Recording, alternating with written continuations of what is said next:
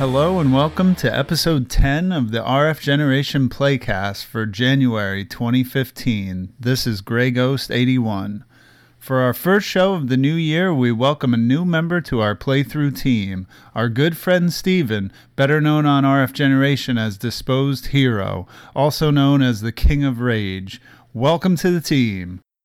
This time around for the retro segment, Rich and Steven are joined by very special guest Duke Togo to discuss the NES classic Kid Icarus. Duke is the host of the RF Generation Collector Cast, a show which you must listen to if you call yourself a video game collector. On the modern side, Rich, Floyd, Steven, and I learned that you can't judge a book or a game by its cover as we discuss 50 Cent Blood on the Sand for Xbox 360 and PS3. As always, you can listen to the show on Podomatic, iTunes, and YouTube, and don't forget to follow us on Twitter and like us on Facebook. Log on to rfgeneration.com to join our playthroughs and discuss the awesome games we play. Membership is free, so pop in for a visit. You might find yourself staying for a while. Thank you as always for listening, and now on with the Playcast.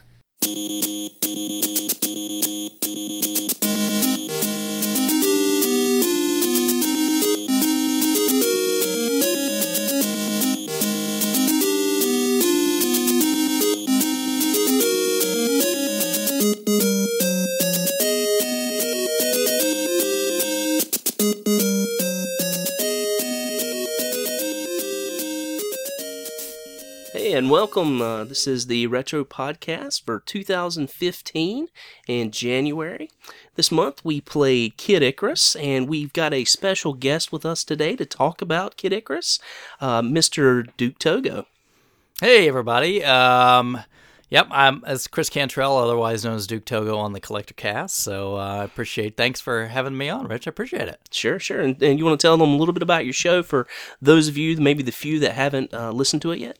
Yeah, if anybody's involved in the Playcast, they listen or they go into the stuff there on the site, want to play the games. We've been doing the show now for about 3 years. It's the RF Generation Collector Cast. Myself, Bill, and Krabby, we just kind of get together once a month. We, kind of talk about a topic that usually either involves collecting or gaming. Sometimes we have some guests on. We always seem to have fun taking a few questions from the public, a little banter back and forth, and we just kind of have a good time with it. So if you've not checked us out, collectorcast.com. You can also find us on all the major places for podcasts, so, iTunes, Stitcher. You can find the show on YouTube. And I would imagine if you're listening to these guys, maybe you might listen to us as well. But if not, give us a listen. Give us a listen. Well, thanks for joining us, Chris. I really appreciate it. I've been on your show a few times and really enjoyed it, so now I'm pulling you on here to help us out with the little Kid Icarus, which was our game for the month. I'll try to plug you guys too. So maybe I'll say, hey, if you want to listen to more of me for some reason. Yeah, absolutely. I still have to get on that recording too that you suggested I do for our show. So yeah. Get a plug away when you can, man. Take it. We have to plug each other. We're sort of the brother and sister show. They're the sister, of course, and right. On RF Generation. So we always have to help each other out when we can, and definitely do appreciate it. Podcast Inception. That's right. And also on our show this month is, you've heard him here before, we often call him the Beast because he dominates our playthroughs on RF Generation. Mr. Disposed Hero, or Steven, is joining us this month. And as you know, we lost one of our members in December. Mr. Jamie said farewell to the podcast and to the playthroughs. He'll still join us sometimes, but then again, he's pretty busy in life right now. But we have actually decided to pull on a new member, and not only is Mr. Disposed Hero a guest this month, but he will also be joining us in the playthrough group and on our podcast. So welcome, Steven. Yeah, thanks, Rich. I had a lot of fun participating in the playthroughs over the past year or so, and I'm excited to be a member now of the playthrough committee. I'm looking forward to it. Absolutely, and we're super happy to have you. Super happy to have someone who can really put it to the games like you do. And anyone who follows our threads, Stephen, has really knocked him out over the years in 2013 and 14. So really nice to have you aboard, bud. Yeah, thanks. Yeah. So this month, like I said, we played Kid Icarus. I'm going to tell you a little bit about the game, a little bit of the history, and Chris can tell me where I pronounce things wrong. All right. I'll try. I'll try. All right. So this game was developed by Toru Osawa, yes, okay. And Nintendo's Research and Development Team 1, and that was a very popular team. They are probably most famous for developing Metroid. And Metroid was actually put out right before this game in a sort of a rush.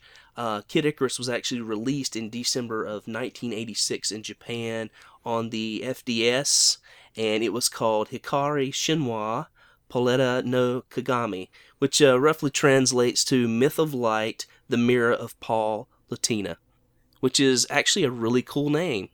How did we get Kid Icarus? Who knows?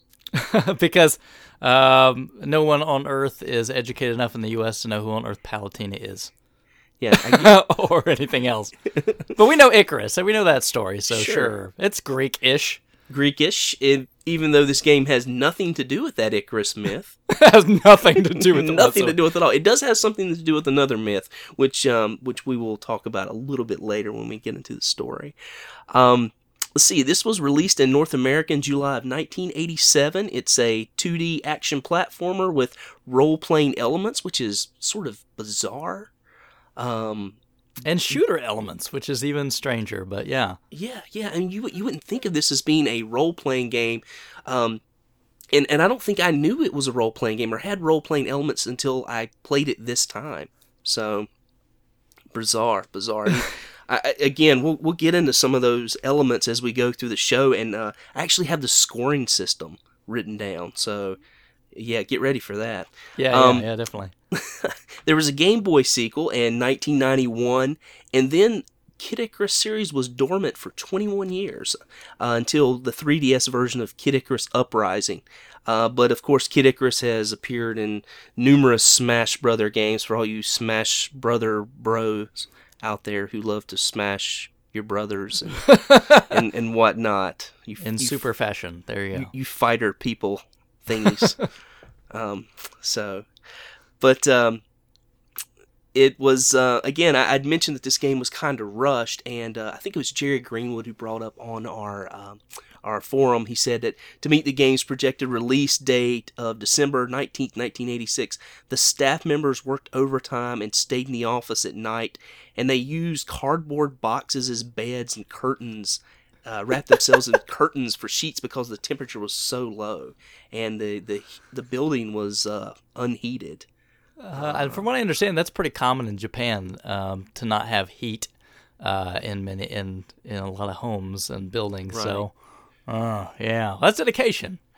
Pretty much. Yeah, and I think Tosei may have had something to do with this too. Tosei was developed a lot of Nintendo games, but they were kind of like a like a house that you would hire out programmers just to do games and farm out some work. So I think they had some involvement. And Tosei is known for some pretty ungodly games as well. But hey, I guess they just do whatever they're paid to do. Now was he the one? I think someone mentioned that in the rooms in this game where you have the just the sort of enemies that you can kill for the big hearts, like the sort of like Groucho Marx looking figures. Someone had mentioned that those things were sort of modeled after him and his look, and that was sort of a throwback to him. That I don't know, but sort of an inside joke. Speck Nose, those bad guys. Yes, right? the Speck Nose. But Osawa, who developed this game, I had read that he also had kind of he'd been developing this game for a while, and he worked on it alone for a long time before they brought Research and Development 1 into to help him out. And so he did a lot of this game, and this is sort of his child, if you will. So it's a bizarre game in many ways, but it has a cult following, though, even though it's gotten sort of mixed reviews, and I love it. Yeah, I do too. And speaking of which, you and I have played it before, but Steven, right? First time? Yep, first timer. First timer. How'd that go for you? It was very rough at first, but it got easier as I went along. Started to like it a lot more. That's Nintendo hard right there. Yeah, he finished last night, actually. Oh! It was like, Yeah, oh crap, I got to do this brought before it down the to show. the wire. But you know what? He got the best ending, though. So there you go. I saw mean, that. it's right. like, I was thinking, like, wait, did I beat a game that Steven's not going to beat before the call? Hey, I just want to say, who was first? That's true. Yeah. That's right. But it doesn't count because you did not play on a North American Nintendo. I played on the Nintendo system. Thank you very much. One of those guys. That's right. All original, baby. All original. So speaking of people that played the game, let me just throw out the list of participants that we had. Of course, Disposed Hero, who finished the game. Duke, who finished the game.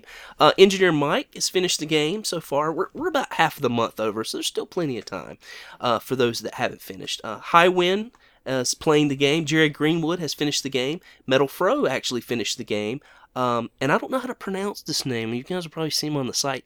It's NXCMP. Like Next Camp or something? I don't know. Make up whatever fun thing you like. That's what we do. We'll pull a bill. Okay, and Retro Rage is playing Rustly Man. Mr. Russ Lyman has finished the game. Silent Scythe is playing, and yours truly, the Banana, has finished the game as well.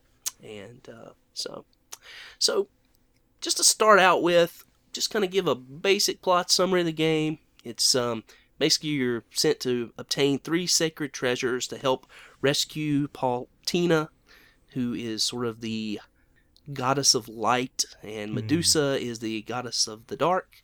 Your goal is to save Angel Land. You start off in the underworld, and you break out, and you try to make your way to the Sky Palace to defeat Medusa and rescue Palutena, excuse me. Palutena. Yeah, You know what strikes me as odd? Like, a lot of these games have some sort of prep. I mean, but it's weird. Like, Zelda at least has, like, the little opening text scroll. But, like, Metroid and Kid Icarus, nothing, right? There's no intro. There's no nothing. It's just like, here, read the manual, or you have no clue. Well, you know what would be the best intro for this game? I thought of it today as I was writing these notes because I wrote down Jailbreak, and I was thinking, man, a Thin Lizzy Jailbreak song would be great right here. What? Okay. It's not 50 Cent, but... No, it's not 50 Cent. or 50 Cent, I think, 50. is the correct pronunciation. Mr. Cent. Mr. Cent. So I'd mentioned before that, you know, it's called Kid Icarus, but there's nothing... there are no mazes, there are no minotaurs, there are no flying too close to the sun and crashing and burning down. There is no Iron Maiden. He does fly at certain points. He does. That's about it. That's it. His dad's not around. Yes, but this myth does it. Obviously it's a Grecian game. It has a Grecian theme, and it does borrow a little from the Perseus myth. Perseus, of course, is the one who was sent to slay Medusa, had the mirror shield, the winged shoes from Hermes, which you somewhat get on the last level, or it's more of a helmet that has the wings on it, if I remember correctly, sort of. Yeah, I don't know. I guess I didn't pay that close attention. He's just that giant stinking shield and the wings flying out of his back, right? So Right. he's got some armor, but he does have a helmet on. Right. Yes. We're getting ahead of ourselves, though. So, just what did you guys think about the story? I mean, I know, Duke, that you mentioned, you just kind of get thrown into it, and that's about it. Yeah. I mean, having played this as a kid, because, it was like all kids back then, you had maybe 5 games, and then you had access to whatever your other friends had. You could trade. And luckily, one of my close friends that lived like a block away, they had Kid Icarus. So we would swap, and so I played a lot of Kid Icarus back in the day. So I got really pretty good at it and was really comfortable with it to the point where, you just beat them over and over. And, right. And that's kind of one of those nice games where you can do that, keep your power-ups, go through the game again. See how well you can do. So, I was really pretty familiar with it coming back. This time around, I wanted to get a little bit of a different take on it, so I played the Famicom Disk System version just to kind of see what the differences were. But, if the story is simple, there's not a whole lot to it. Go kill stuff, don't die, which is probably the key to most NES games, I guess, at the time. And especially when it came out, I mean, I think if you think about it, it's a pretty complex game for 86. Hold on, I'm writing this down. Kill stuff. Don't die. Die. That's right. Don't die. Don't Would you die. say that's Kill accurate, stuff. Steven? Yes, I actually read the manual before playing the game, Yes. and it said more stuff, but that's pretty much what it boils down to: kill stuff, don't die. It's like- The latter being pretty difficult in this game. And I think that was very common with older games like back then. And I know, like, especially with the Atari, there's all these like little taglines that I never read. I mean, I just popped in the games when I was a kid, and pretty much still do. I'm not a manual guy. I don't collect paper. Love it or not, but I feel like, a game like this, it's sort of important to have things like the manual, because that's usually where your story lies. Like with this and Metroid and, Legend of Zelda, a lot of your story's in the manual before you even start the game. Yeah, and resources like the official Nintendo Player's Guide, right? It's got a lot of information about Kid Icarus in there. It was one of their big titles at the time, and that's why I actually pulled my old one off the shelf and used it to play in the playthrough. So. Yeah, well, that's cool. I have that Nintendo Guide too. That was what came with my. Actually, I found it last year. Finally, I found a cheap one locally. I'd been looking for one for a long time, because when I bought my original Nintendo, that's what it came with. I didn't have a game with mine, so which really Wah, sucked. wah. Yeah, it was really bad. I had to. Here, why don't you read about all the games you can't play? And bug your parents.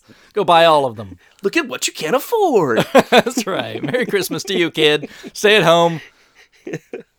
Read the book. But I have an interesting history with this game, and I think I mentioned this on our last show at the end. I was like, kind of stick around, listen next month when we play Kid Icarus, because I've got a very interesting story about this game. And I hope my parents aren't listening to this. I beat this game when I was really young. I was, I think, 11 years old. But as we all know, this game is very frustrating. I was in my retro store the other day, and I said, yeah, we're playing Kid Icarus this month. I always tell them what we're playing, and the manager, the girl that works there, is like, oh, she's like, that's cool. She's like, my kid, I think he's like just under being a teenager. She's like, oh, my kid, he plays Smash Brothers, so I bought him Kid Icarus for Christmas.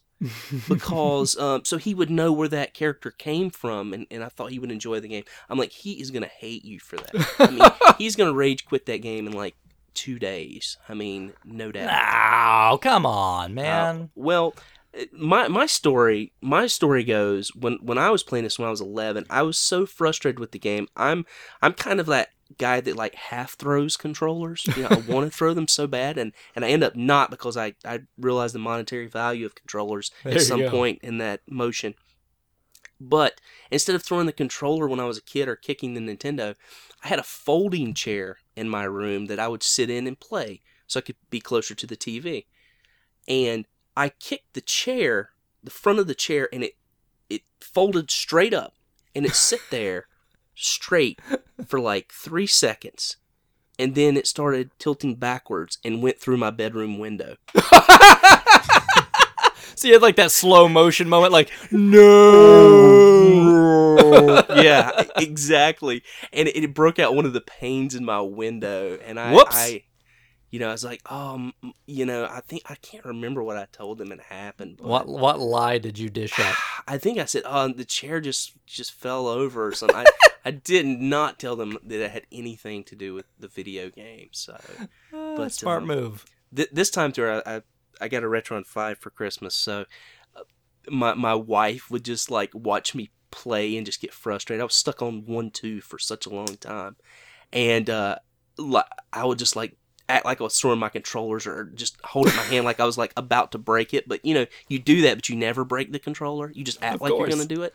And I looked over and just the looks I was getting is just, it's like, oh wow, I've never seen this side of the sky before.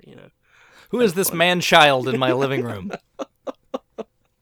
Anything like that for you, Steven? Did you have any of those frustrating moments where you just wanted to throw your controller just from a first time perspective? That reminded me a lot of myself. I actually did throw the controller down once, and it bounced off some metal object, made a big clang sound. And, I'm surprised it didn't break, but I had my moments.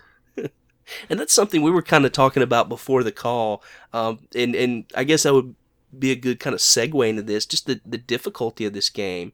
And you were saying some things about that, so I'll let you touch on that.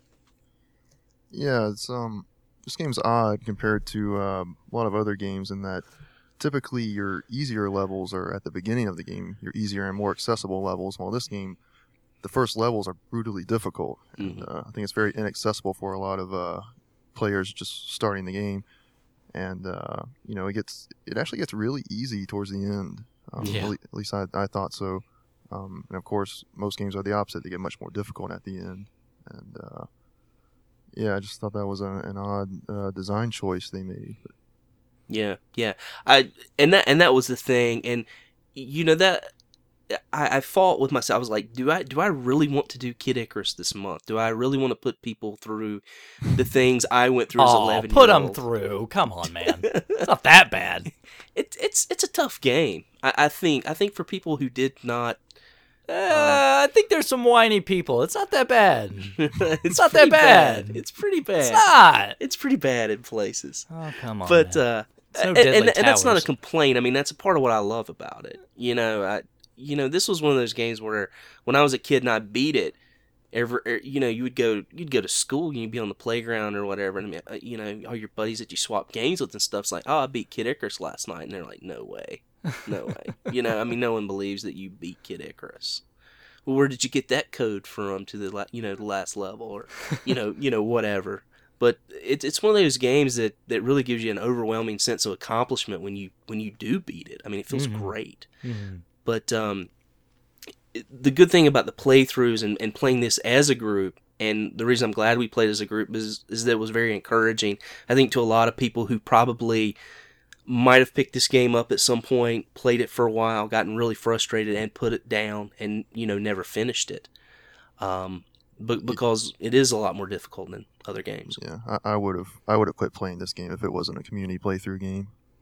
But like I said, it's very encouraging, and there was a lot of, hey, just if you get past 1-3, yeah, you're good. That's the stopper, it's downhill. I think. Yeah, it's downhill from there.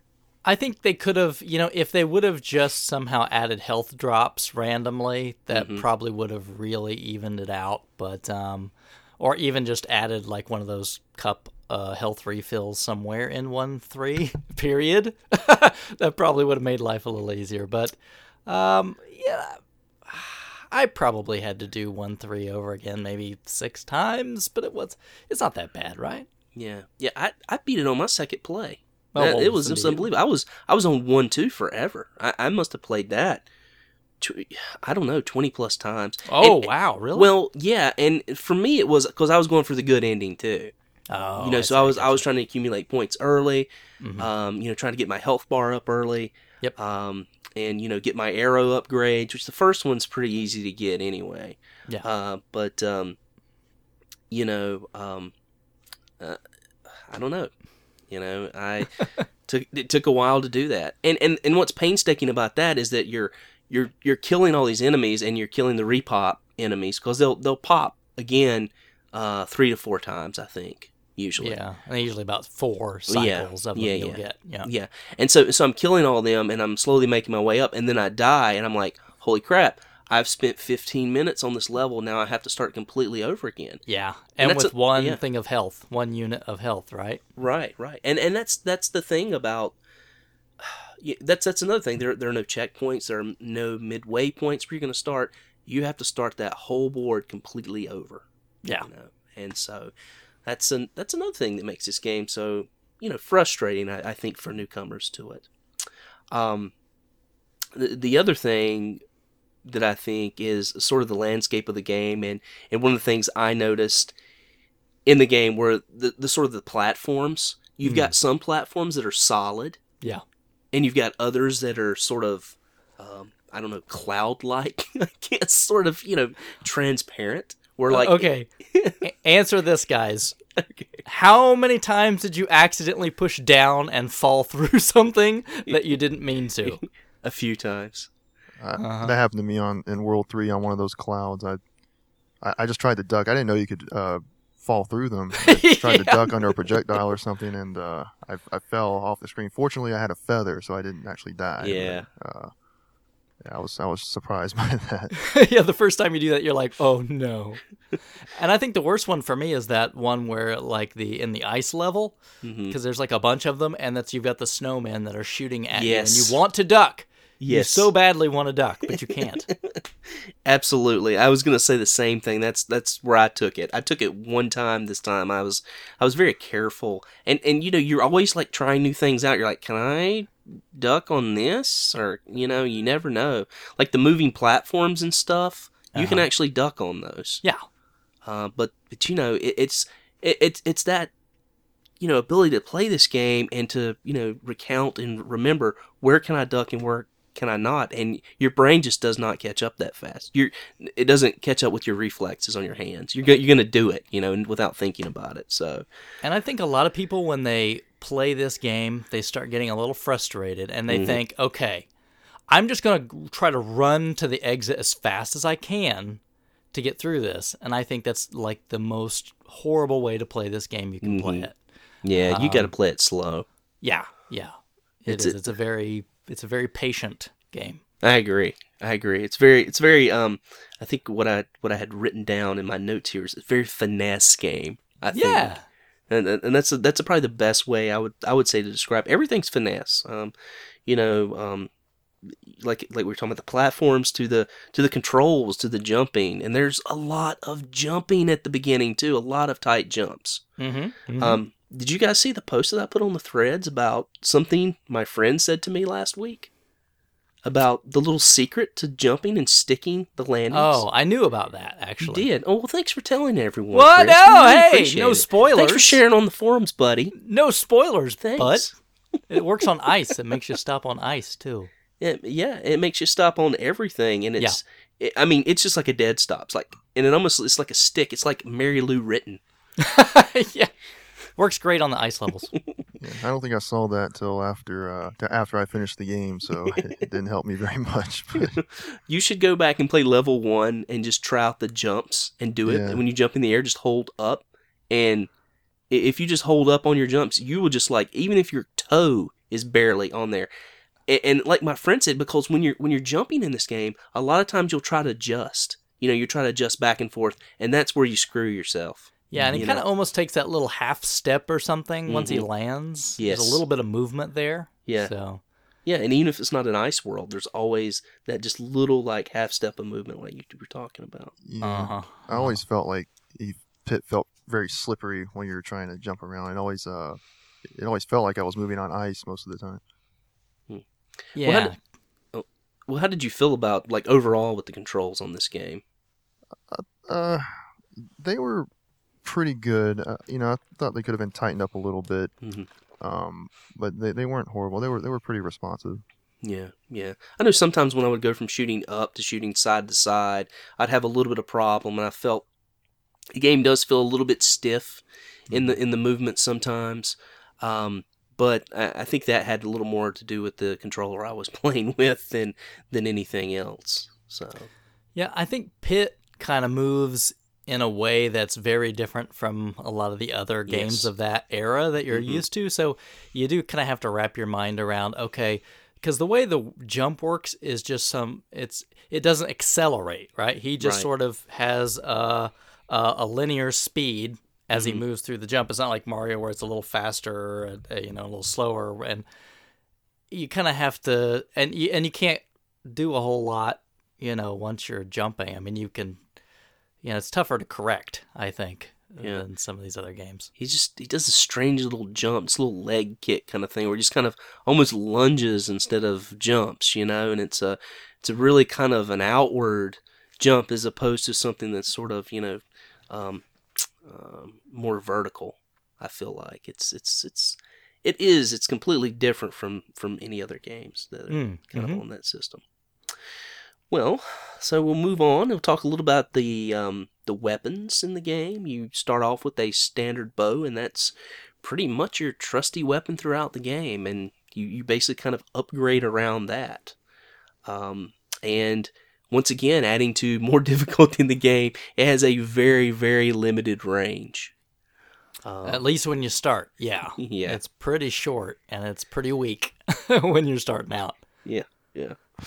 So the big thing and the big upgrades is you're going to find most of those. I know we talked about you get the 3 sacred treasures, but those are held by the bosses, and those don't get broken out until the very last level of the game. But you do have these sort of training room items that you can obtain, sort of like the danger room in X-Men. Something like that. Yeah, these big sort of walls tumbling at you. And if you can make it through there without dying, which I highly encourage everyone playing this game, play the training rooms. You're going to really enjoy the upgrades that you get from those. You get basically 3 different items. There's the, there's the crystals. And then there's the fire that circles your arrow. And then there's the longbow. Okay. So now let me ask you guys. Those training rooms to me are like ridiculously simple. Did you guys have any problems with those whatsoever? I get hit a few times every once in a while, but I feel like I think I would stay sort of like to the right, like maybe 3 blocks over, and I would just keep firing up, and then I could fire like to the left, and it wasn't so bad. Is there any secret to that? Well, I kind of stand just to the right of the god guy, where he would be. And basically, none of them will hit you from the top. All you have to do is watch out for the weird occasional one that will come from left or right. Yeah. So you can just kind of sit there and just wait, and every once in a while one will come towards you. You shoot them, and life is pretty easy. Yeah. I didn't have too much trouble with it. I would take a couple of hits, but for the most part, I'd always make it through. Yeah, I think probably the first one's the toughest, but after you've got some health upgrades. Yeah. And I posed this question on the forums. I got a few answers to it, but was there any certain order that you guys use as far as your upgrades? Which ones that you... I do. I don't know about you guys. Yeah. I always go crystals first. Yep. And then longbow, and then fire to me is pretty worthless, so it's always the last one I get. Yeah. It doesn't add any strength to your arrow, just gives it a little more girth, if you will. That's a nice way to say it. Yeah, it just gives it a little, you don't want to say range because you could say that's long, but it makes your arrow a little thicker, I guess, because it circles it and allows you to increases your hitbox on your arrow. That's a real technical video game way to say it, don't you think? Is that video gamey? Hitbox. I use the word hitbox. Is that the same order you went in, Steven? Was that, or did you go in a different one? No, I didn't know what any of them actually did when I was first playing the game. Oh, did you not read your manual, Steven?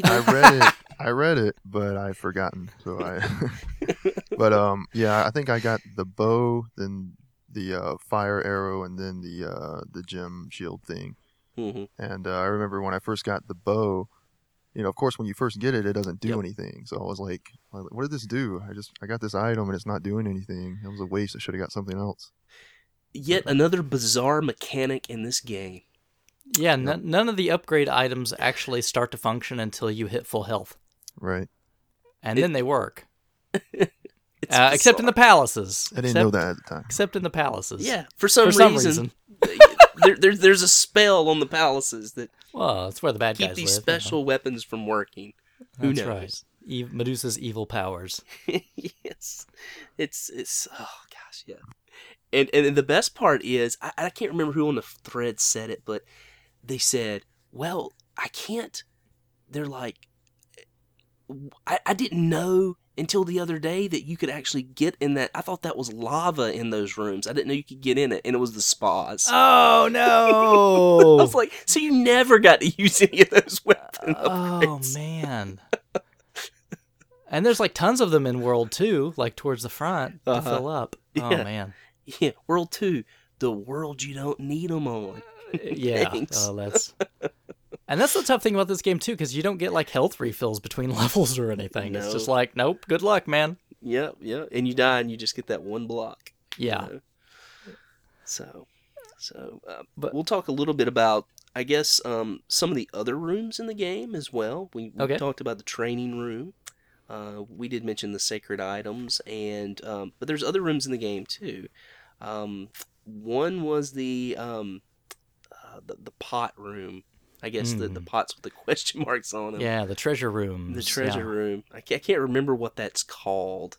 I think it's just the treasure room. Or the little Reaper guy. He's got a little name, but oh yeah, it's the god of poverty. Yes, that's it. God of poverty. God of poverty. So the way this works is you hit all the pots, and if you can do that without unveiling the god of poverty, you can hit the last one where the god of poverty would be, and you get something special, which is usually in the form of the feather, those are nice, as Steven mentioned, especially when you make some really crazy mistakes in pushing down. Those can really save you. Yeah, because for those that don't know the game, when you scroll like up the vertical levels, you can't go back down. So if you just touch the bottom of the screen, it kills you. Yeah. That upward scroll, it's over. Yeah. It's over if you go to the bottom of the screen. Like, I know there's a platform 1 millimeter below the screen. It's right there.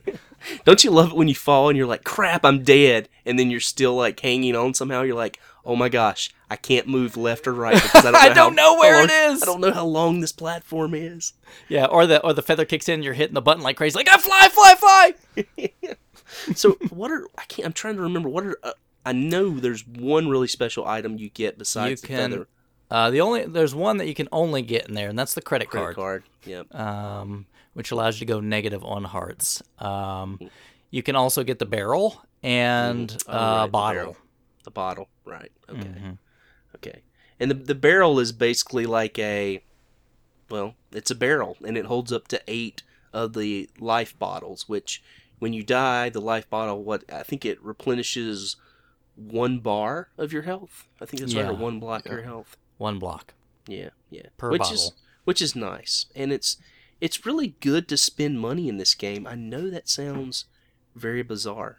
But it's very good to spend some money in this game. And I'll tell you why. But did any of you use the credit card before we kind of go any further? I did. You did? Okay. Mm-hmm. Yeah, I used it to stock up on bottles whenever I could. Yeah.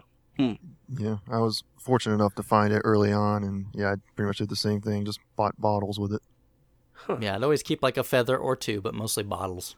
Yeah, I ended up getting it in my run, but I never used it. I always had, usually had plenty of hearts, or, would always have enough money, so I never had to use it, thank goodness, but yeah, I definitely ended up finding it at some point in the game. So, it's a really weird mechanic, and not only that, it doesn't really fit in with the theme. The Greeks didn't use credit cards? Yeah, I don't think so. Come on. Well, Fred Flintstone had a card, didn't he? Boy, you got me. I'll have to go back and play Dino Peak again. But the final room was the there were enemy rooms too, which we've already sort of mentioned, where you can just kill enemies to max out on some really upgrade your hearts. I believe there's 10 enemies a room, so that was an easy 100 hearts. Yeah.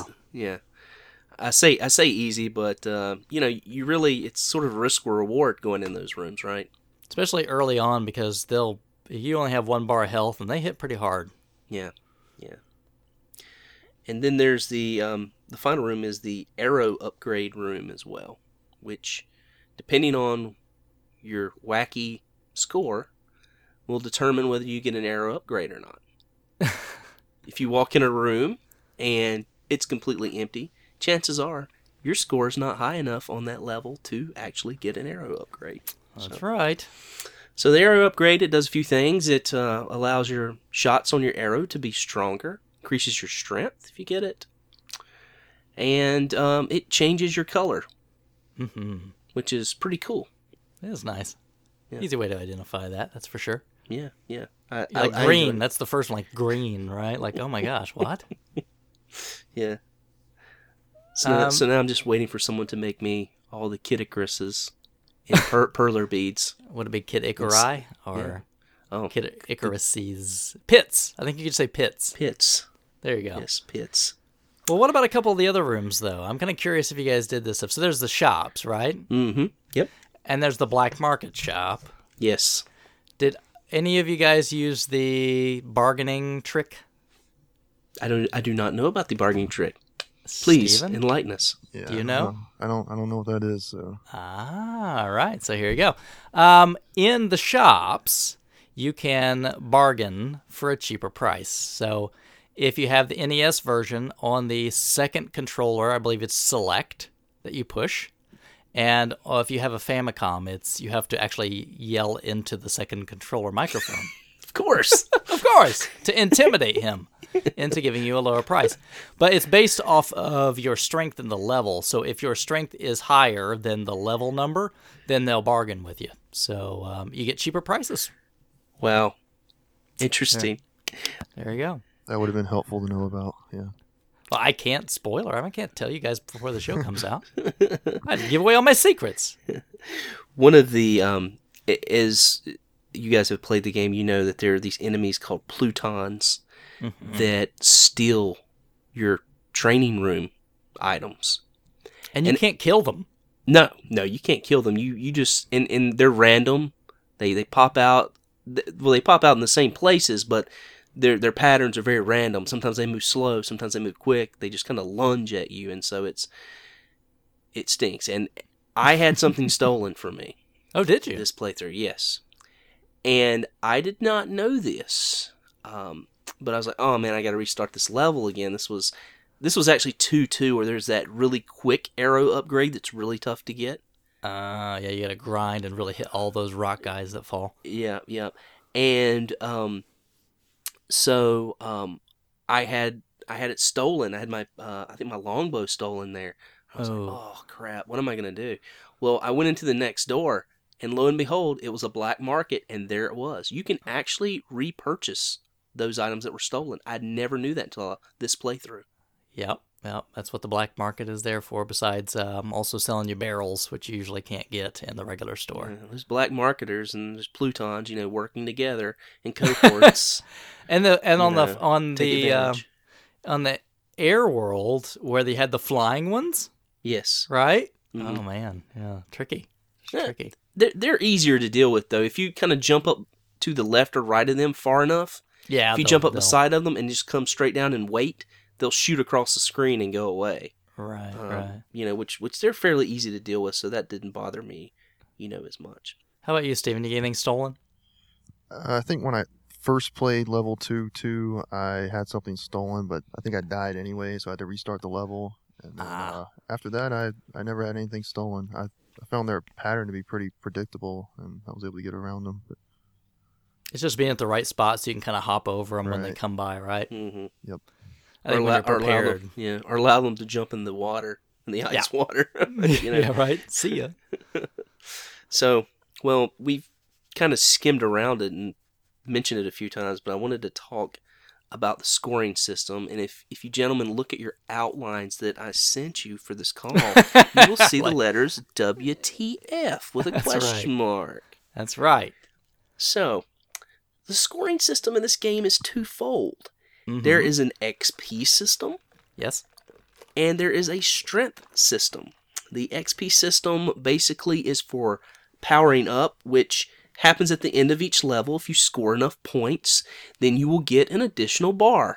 And I think, how many bars can you have? Is it up to 7 or? I think just 4. Is it? Or maybe 5.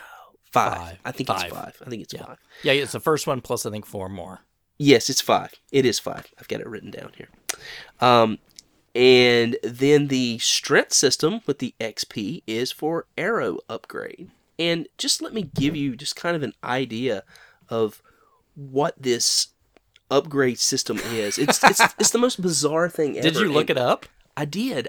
Oh. I was so interested.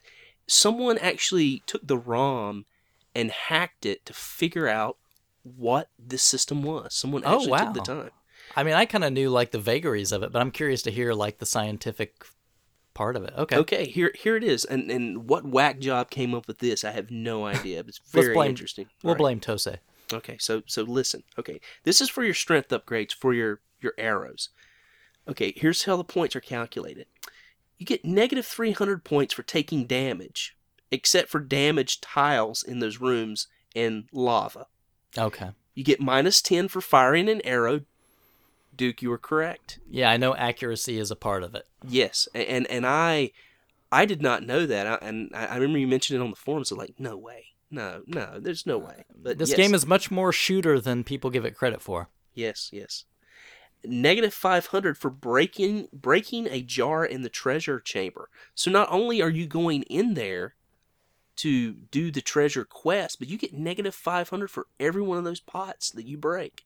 Wow, and you also lose hearts when you shoot those. You lose 10 hearts every time you shoot a pot. Wow. Okay. I didn't realize that either. Mm-hmm. Which, if you're trying to get the arrow upgrade on 2-2, that really early one, do not go in the treasure room. Skip it. Yeah, skip that. You get plus 300 for entering a holy chamber. You get plus 100 for defeating an enemy that drops a small heart, plus 300 for an enemy with a half heart, and plus 500 for an enemy with a big heart. Oh. You get 100 for collecting a small heart. So not only do you, when you kill the enemies that drop the hearts, but you have to obtain the hearts too to get more points. Plus 300 for collecting half heart, plus 500 for collecting a big heart. But the caveat is you can't go over 999 points or you don't get those experience points. Do you mean it rolls over? No. Let's say you have you have to have less than 989 points to collect a big heart and get plus 500 points. If you get that heart and it rolls up to 999, anything after that you don't get experience for. So that's what I'm saying. You have to use the shops to your advantage. You have to spend that money. Oh, you can't the just hearts. hold on to it. Yes. The hearts. Yeah. Yeah. So you stop getting experience points for collecting hearts if you have too many. Oh, I see what you're saying there. So it makes sense to spend them. Yes. Wow. I did not know that. Yeah. All right. You get 100 plus for collecting a mallet. And those are dropped, when you hit the harp. Yeah, we need to talk about those at some point. Yeah. Absolutely. You get plus 1,000 for collecting or buying back a weapon. Huh. You get plus 100 for buying anything in a shop except for a glass or a weapon. Plus 300 for entering the score tally screen. Okay. And how could that help you? I don't know. Because the level's over. Why would they even do that? I have no idea. And then plus 8,000 for killing a boss. So, which also happens at the end of a level. That must be, though, because that first one in 1-1, after you beat Medusa, you can wrap back around and get it. So that must be why. Yeah. Well, it says in these notes that this person, it says redundant. And I guess that means, like, what's the point? Like you just said. Right, exactly. So now, what I just explained, that's just the strength upgrades for the arrows. Which is a hidden stat. Right. Completely hidden. Yeah. And then the other hidden stat is how you get your power up. Well, that's not hidden. A little. You don't think? No, at least not in the Famicom version, it's not. I don't know about... Well, it shows your power up, but it doesn't tell you how many points you have to have, right? It doesn't show you how many you have to have, but it shows, at least on the Famicom version, it shows the point total that you have. Okay, yes. And it does on the Nintendo version as well. Yeah, but I know it's just like a cumulative amount then when you get a upgrade, right? Yeah. Like every so much. 20,000, 50,000, 100,000, and 200,000 are basically your levels of your score levels to actually get your power up. So the advantage of taking it slow in this game from the onset is that you can actually power up fairly quick in the game, and it makes the game easier as you go through it, even though the first part of it's so hard, which is bizarre. But there it is. You're weak, There is the bizarre scoring system of Kid Icarus. Any thoughts, gentlemen? Wow. I mean, I knew about some of it just from, I remember way back when, and I don't know, Nintendo Power, or maybe it was the Player's Guide or something. They kind of give you some hints Right. about how to get the upgrades, and like, like accuracy is important, and kill as many guys as you can, that sort of stuff. I think there's some clue. I think there are clues in the instruction manual too. You know how like those instruction manuals for the Nintendo, at the back of them they'll have, well, how do I do so and so? You know, it would be like this like third person thing where like the manual's talking to itself, and you're like, yeah, okay, you know, well, how do The I do game so-and-so? counselor's like, man, you got to put this in or they're screwed. Yeah, exactly. So there's that part of it too. Steven, is scoring? I had no idea there were so many intricacies to it. As far as I knew, you kill bad guys, you get points. That was as far as I took it. So, and that's a big difference too between the NES and the Famicom version, because on the Famicom version, there's actually a high score screen. Yes. Mm-hmm. And I'm not very good, as I can tell by looking at my disc. There were some people that were much better than me. Much better. You didn't erase those people? No, of course not, right? Well, that's not what when I get a new pinball machine, I erase all the high scores. Ah, well, I erase some of the save games, but you can't erase the high score table. Oh, okay. Oh, go ahead. I was going to say, did you want to talk about the hammers, or are we going to come back to that a little bit later? Sure, let's talk about the hammers. All right. I want to hear this from Steven first, though. Did you have any clue what on earth those were for? Did you figure it out? No, when I got to the maze levels, I had since they were so maze-like, I had watched a YouTube video to see how to get through them. So I saw people okay, bashing those statues. And, yeah, I didn't really care too much to collect them because I didn't think those angel guys were very helpful against the bosses anyway, because the bosses were so easy. They were really easy. Mm-hmm. Mm-hmm. Like, kind of pathetically easy, really, honestly. Especially the first one. If you get behind him, that's the end of it, right? I know. He won't turn around. Yeah, it's oddly bizarre. The third boss, it's a little bit of a challenge just because you're limited in reach, But that's about it. The second one is a pattern. His name was Hedru. Yeah. And Pandora is the third one, which I don't understand. That doesn't make any sense. It makes no sense. And Twin Bellows is the first one, which it has two heads, so I guess that makes sense. Yeah, I'm going to guess they probably had pretty cool Japanese names, and when they got to the U.S., somebody was like, I don't know, Pandora sounds Greek. Let's call it Happy Smiley Slime Face. It was like Speck Nose. I mean, come on, man. Because he's got glasses and a big nose. Spectacles. Okay, fine. Whatever. Well, we can talk a little about the enemies too. I mean, in the maze levels, you also have the dreaded but very memorable eggplant wizards. I mean, it's probably the most memorable enemy from this game. Yeah, and how many? I don't throw controllers, but how many times? That's when you want to throw the controller. When you're like, just every time, and you have to go find the stupid hospital, and then figure your way back again. Oh, man. My story before about throwing the controller was directly caused by the eggplant wizard. Seriously? Oh, and I posted that it took me well over an hour to get through 1-4, and it was just because I kept getting turned into an eggplant. I think that's the worst one, if you ask me. I mean, there's more eggplant wizards in 3, but they're not in as bad a place as I think as they are in 1. And they always put them near the end, too. They always put them, like, right when you're near the boss. One thing that helps in the later ones, though, is that you have the arrow upgrade, so they take fewer hits to kill. Yeah. Yeah, those first ones, and you can't really, try to run past them, because forget about it. You're going to get hit, right? Yeah. Yep. And then you're like, okay, I'm going to spend 6 million hours looking for the hospital, and I can't attack. I would just kill myself when I got turned into an eggplant. Really? I figured, by the time I run all the way to the nurse and then came back, it would just take less time to kill myself and start from the beginning. Yeah, because it's always a huge backtrack. Yeah. That's interesting. See, I would always just go, because usually there's a spa close by the hospital. So I would hit the spa, heal up, and then give it another shot. Get a Manny. Get a Petty. That's right. A Petty. That's right. Kid Icarus needs some nice looking nails to fight Medusa. But I guess, for the most part, I mean, the enemies are interesting. They're fairly standard fare. A lot of them have, specific patterns that are, fairly easy to figure out. You do have the Grim Reapers, which are very annoying. I mean, those things take, they show up on the first level and they take 10 arrows to take out. They are best avoided. Yeah. And they call ads. Yeah. Yeah.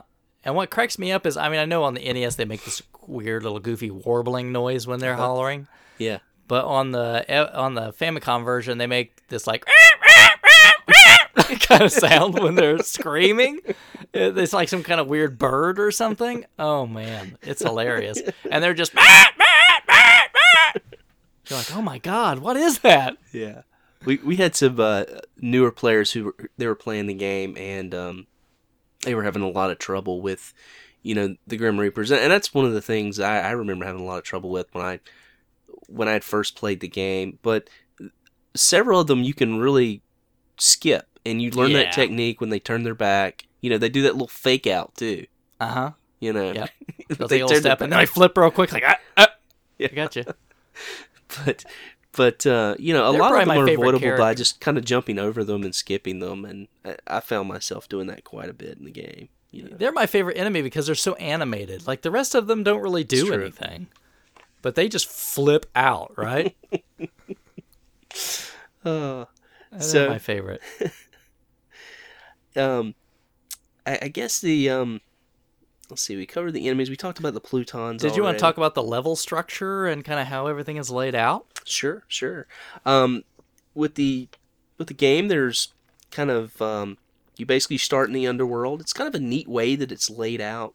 You start in the underworld, of course. You Thin Lizzy plays, and you have your jailbreak. And then your second level, sort of the overworld, which is you move from a vertical scrolling game to a horizontal. You go Sky World, which is vertical, yippee, again. Mm-hmm. And then your final level is which is just only one board, is your Sky Palace, which is bizarre. And I know, and we'll talk about that in a sec, but I know that there are some really crucial differences between the Nintendo version and the Disk System version on that. Yeah, it's a whole different ball game. Yes. But it's I really like it. It's a nice variety, right? And then you have the crazy maze levels to separate everything out. It is. It's a very nice variety. I mean, it keeps you on your toes. You're not bored. And it's a really cool structure of the game. I mean, if you think about it, really fits well into the story of the game. Where you're starting out in the underworld and you're trying to get to the Sky Palace to fight Medusa. So of course, if you're in the underworld, you're trying to make it to the surface. When you're on the surface, you're traveling horizontally, to get to the portion of the game where you can start climbing. And then once you're up there, you have that one board in the sky, that goes back to a vertical scroller, which is kind of neat. So answer me this. Do you think, because Pit starts out in the underworld, is Pit dead? That's not my impression. My impression is that Medusa was from the underworld and her underlings captured him and took him down there. Ah. So that was my impression. I think maybe something I had read somewhere as well. Yeah, I think I read the same thing, that he was just imprisoned. Right. Right, but I mean, they're not going to come out and say, yeah, you're a dead guy. That's kind of, but think about, you're starting out in the underworld, right? You got to climb your way out of the underworld. Yeah. Yeah, all of a sudden, yeah, you're right. All of a sudden, this Kid Icarus is now the Sixth Sense. You didn't know you were dead the entire time. You get to the end, hey, thanks for saving me. Oh, you're dead. You got to go back to the underworld. Well, she kind of uses her magic power on him at the end, right? Like, yeah. Makes him all grown and stuff. Maybe, if you did well enough. Yeah.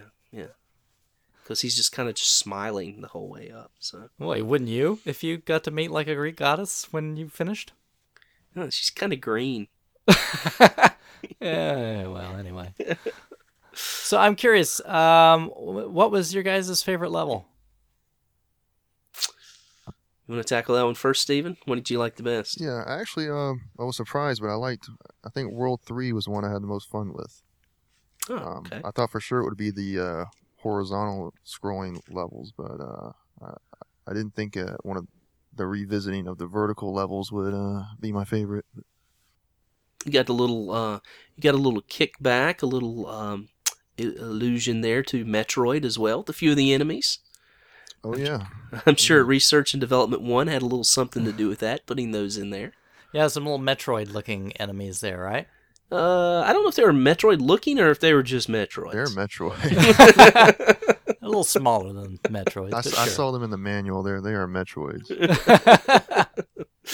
That's my favorite level as well. I really like the music is good. I really like those bad guys. I don't know why they're not hard at all, but they're like the armored knight, and they have like the little birds that are flying around them, and you have to kind of take them all out.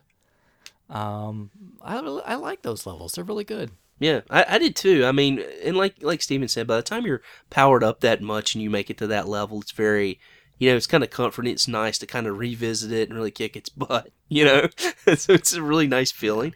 I also like the first. I also like World 2.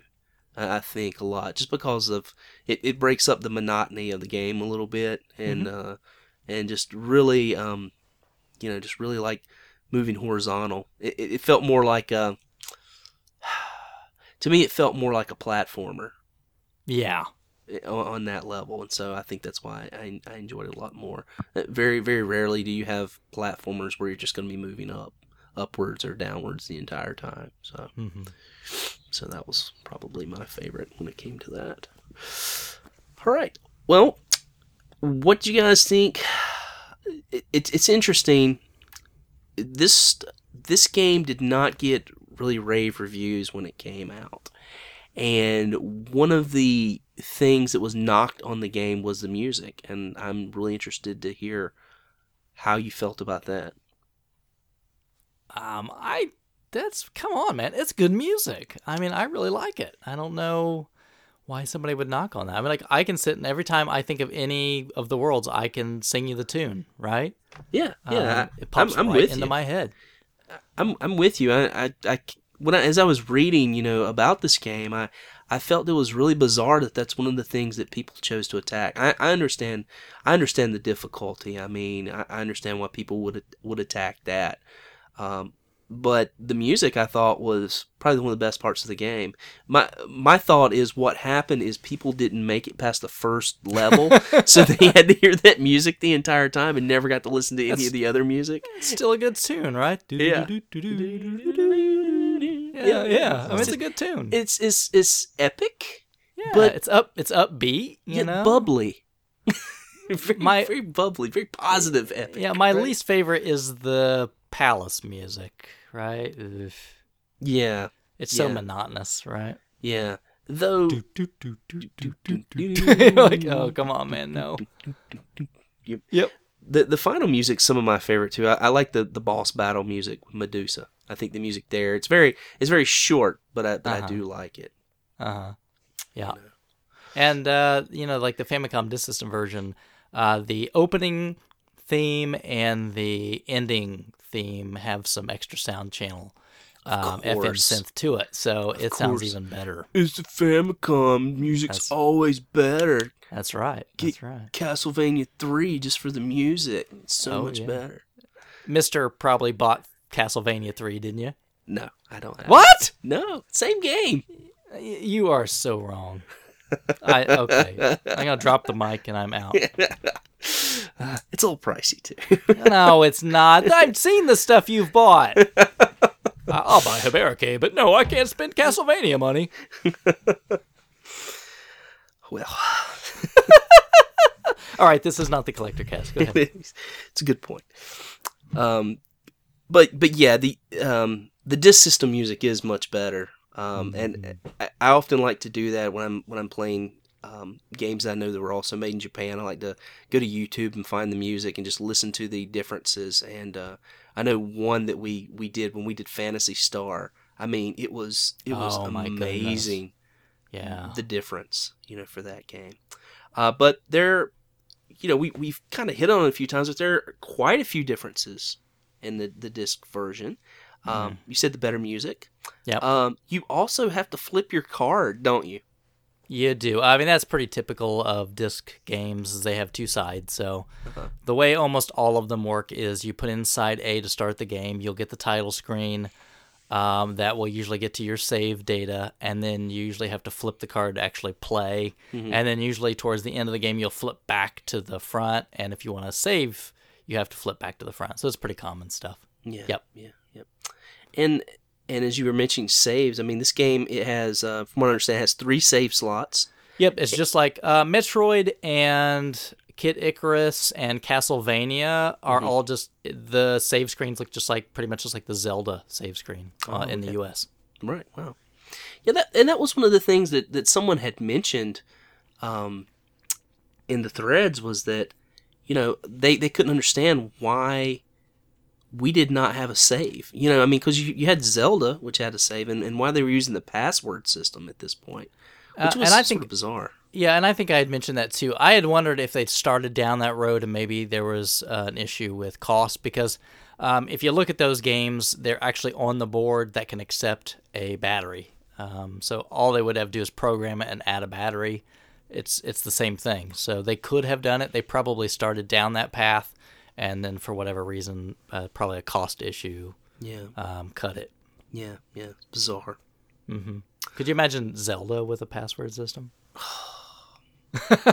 I can't imagine any game now with a password system. I feel for you guys. It's rough. It's much easier to save to a disc. But you know what? With my game, it was awesome because I played on the Retron, and you just cut it off and you turn it back on and you start where you left off. That's perfect. What about you, Steven? Did you have to write down all these passwords? Yeah, well, I had to enter a 26-digit password every time I started the game. So. Oh, did you now? And this one's horrible because there's tons of different characters, like small letters and stuff, right? Yep. You have uppercase, lowercase, numbers. Oh, it's terrible. Dude, don't feel bad for him. He's 28. He never had to do it. Oh, he's a youngin'. You got to earn your stripes. I had an NES back in the day. I didn't have it very long before the Super Nintendo came out, but whippersnappers. He had an NES back in the day and just was smart enough not to buy Kid Icarus. I kid. To get frustrated classic. And quit playing video games forever. It's a classic. It is a little bit wrong though that for the classic series we got Zelda and we got Metroid, but didn't get a Kid Icarus classics. Yeah. Are you talking about on the NES re-releases? Oh, okay. Well, how about the Game Boy Advance? We didn't get it there either, did we? I think they did in Japan. Japan, they did. It was a yellow cart to match the color of the Famicom disc. Oh, that's so awesome. And now I know I need to go get one. Japan is so much better than us. It really are. I know. Yeah, we wouldn't be going through this Majora's Mask debacle in Japan. No! Or Europe! We wouldn't go through it in Europe either. Thank you, NOA. But another difference in the disc system is that there's no carryover, as I understand, on the second playthrough. You just start the game completely over. That's correct, since it's a high score system, right? Because the save screen, when you go to load your file, that has the top scores. So it's a high score game. So no, you don't get to start over. You got to get high score on one run. Yep. And for all you people in North America who have this game on your Nintendo, and if you're crazy enough, you can play the game again. But know this, you will start with your weapon upgrades. You will have everything that you had from the treasure rooms, and you will start with all of those weapons. So if you play through it the second time, it's kind of nice. You can kind of breeze through those first few levels. Weak Americans need a leg up. And know what that's like. And there's actually an arrow upgrade room at the beginning there, and I don't know how you get that. I don't know how many points you have to have. I didn't do any. You can't, unless you wrap around. Well, that's what I'm saying. If you wrap around, you get a 6th arrow upgrade there? Or? If you don't have your max yet, you can get there. Oh, get an arrow I see. upgrade. I see. Okay. But there is the 5 max period. Yeah. There's no diamond-studded pit. I don't think so. No. He just comes out looking like Elton John. No, that's not in the game. Sorry. All right. We talked about the high score. Let's see.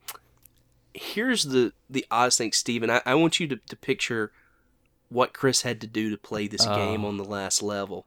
No. The screen, in the North American version, the screen auto scrolls. And Pit just flies. Right.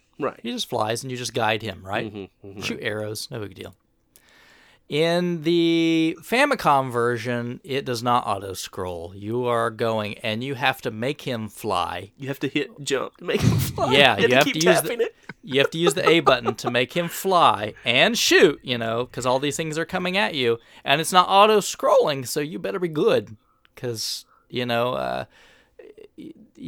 So it's tough, which makes the level make more sense to me, though, honestly, because as an auto-scroller, there's some of the parts that really didn't, why is this sort of the way it is? But when you have to do it manually, it's tougher, and it makes more sense. Yeah, they easy moded that thing for North America. Oh, because seriously. Not only do you not have to fly and push your button to flap your wings or whatever, but you can also pass through like walls and obstacles on the North American version. Not the case. No. On the Japanese version. And I want you to imagine, all right, because you guys had the easy Medusa fight, which is just float and shoot. Right. I have to try to fly and shoot and dodge to kill Medusa. You want a cookie? No slow clap, no nothing. No, I mean, I get silence. Just silence. I think the easier level is just our compensation for not having a save system.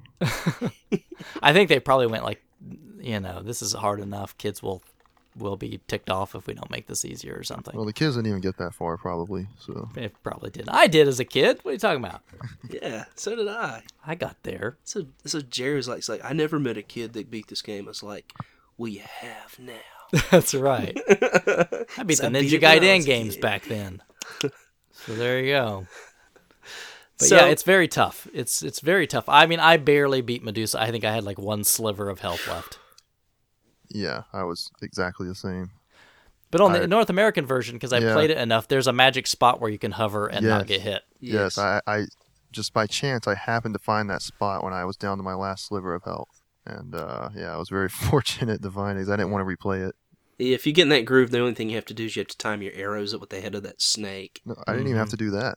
Really? Yeah, if there's a certain spot you can stand in, you can just wail on her. Huh. Except if you're playing my version. Good luck. Dodge all the snakes and the laser beams and fly and shoot the eyes. There you go. They should have made it where you had to blow into your controller. To fly. Just yell at her, "Die, Medusa!" That would have been hilarious. Just watching people play that game would have been so much better. There would have been videos. Oh, are you going to record my gameplay? No, I'm going to record you. Right. On your giant VHS camcorder. So, just sort of kind of wrapping it up here. How does this game hold up over time? I mean, that's sort of my question. I'll let Steven go because he has a different perspective. Yeah, I have a different perspective having not played the game before the playthrough. I think it holds up pretty well, actually. It's just kind of the tried and true run, jump, and shoot gameplay. And once you get past that whole first world, it's actually a lot of fun. Would you recommend it to a friend? Not any of my friends. But, people who like really challenging games, yes. I like my friends. I don't want them to go away. Oh, a bunch of Call of Duty guys or something? Is that it? Yeah, not. Well, no, they're in the retro games, but I just don't think they would stick through World 1. Oh, wow. So what do they play then? Like Big Bird's Hide and Speak or what? Oh, I mean, no. I like playing games like, your Contra and stuff, but I don't think they've ever beaten them. Oh, really? What a shame. Yeah. Well, I mean, for me, it was like going back and visiting an old friend. I mean, I haven't beaten Kid Icarus, and let's just pretend and say it's been a while. That's enough. Yeah. But, I mean, it kind of just came right back to me. It wasn't that bad, and I just kind of felt right at home with it. It's kind of like going back and, enjoying that piece of your childhood again. It was really pretty satisfying to beat it. So I was, for me, it holds up great. But again, I've got a lot of nostalgia for it. Yeah. Yeah, for me, it was going back and visiting that old friend that you didn't like. Says you. You're like, I don't like you, man. And you're kind of like, oh, well, he's not that bad. He's not that bad. And then, you get further away from it and you realize, yeah, I still like that guy. It's kind of like the bully that you want to be friends with, but doesn't want to be friends with you. That's a great analogy. That's You're like, I can win him over. Nope, not happening. Taking your lunch every day. But I do have a great history with this game, and that's why I wanted to revisit it, and that's why I picked it. I thought it'd be nice to start the new year off with something from my past, something that I have fond memories of. Try not to kick a chair through a window this time, and just it's a game that doesn't garner a lot of love from a lot of Nintendo people. It was a game that lay dormant for 21 years before they, needed some characters for Smash Brothers, basically, and sort of brought it back out. And to me, that's really sad. I think this is one of the games where I was always like, why are they not making more of this game? I mean, Could you imagine a Super Nintendo version? Oh, like a 2D, just it would have been incredible. I don't know what stopped them from, pursuing that. It's such a.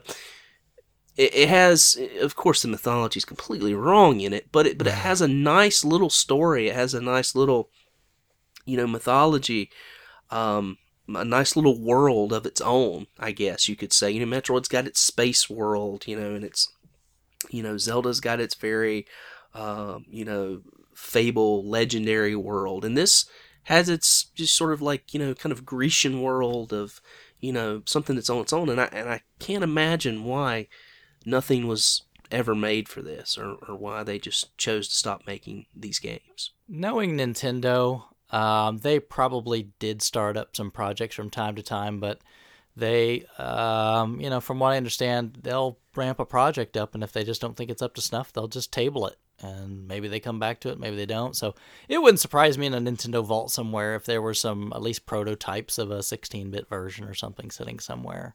Mm-hmm. That's Nintendo. So how would you compare this game to, like, the other big hitters at the time? I mean, Kid Icarus came in a silver box, just like Metroid. And then you had Zelda that came in the gold box. This is it right here, guys. This is the gold box. This is the gold game. Yeah, they all came out pretty much about the same time. Yeah. And of course you had the stepchild Rad Racer. Rad Racer. But we'll ignore that for now. And why in God's name did that get a silver box? I have no idea. I'd have no idea either. But how do you think, like, it compares to these early Nintendo adventure games, Metroid and Zelda? I mean, I think it holds its own, in certain respects. It's they were the Disk System trio, right? So Zelda was basically the launch game.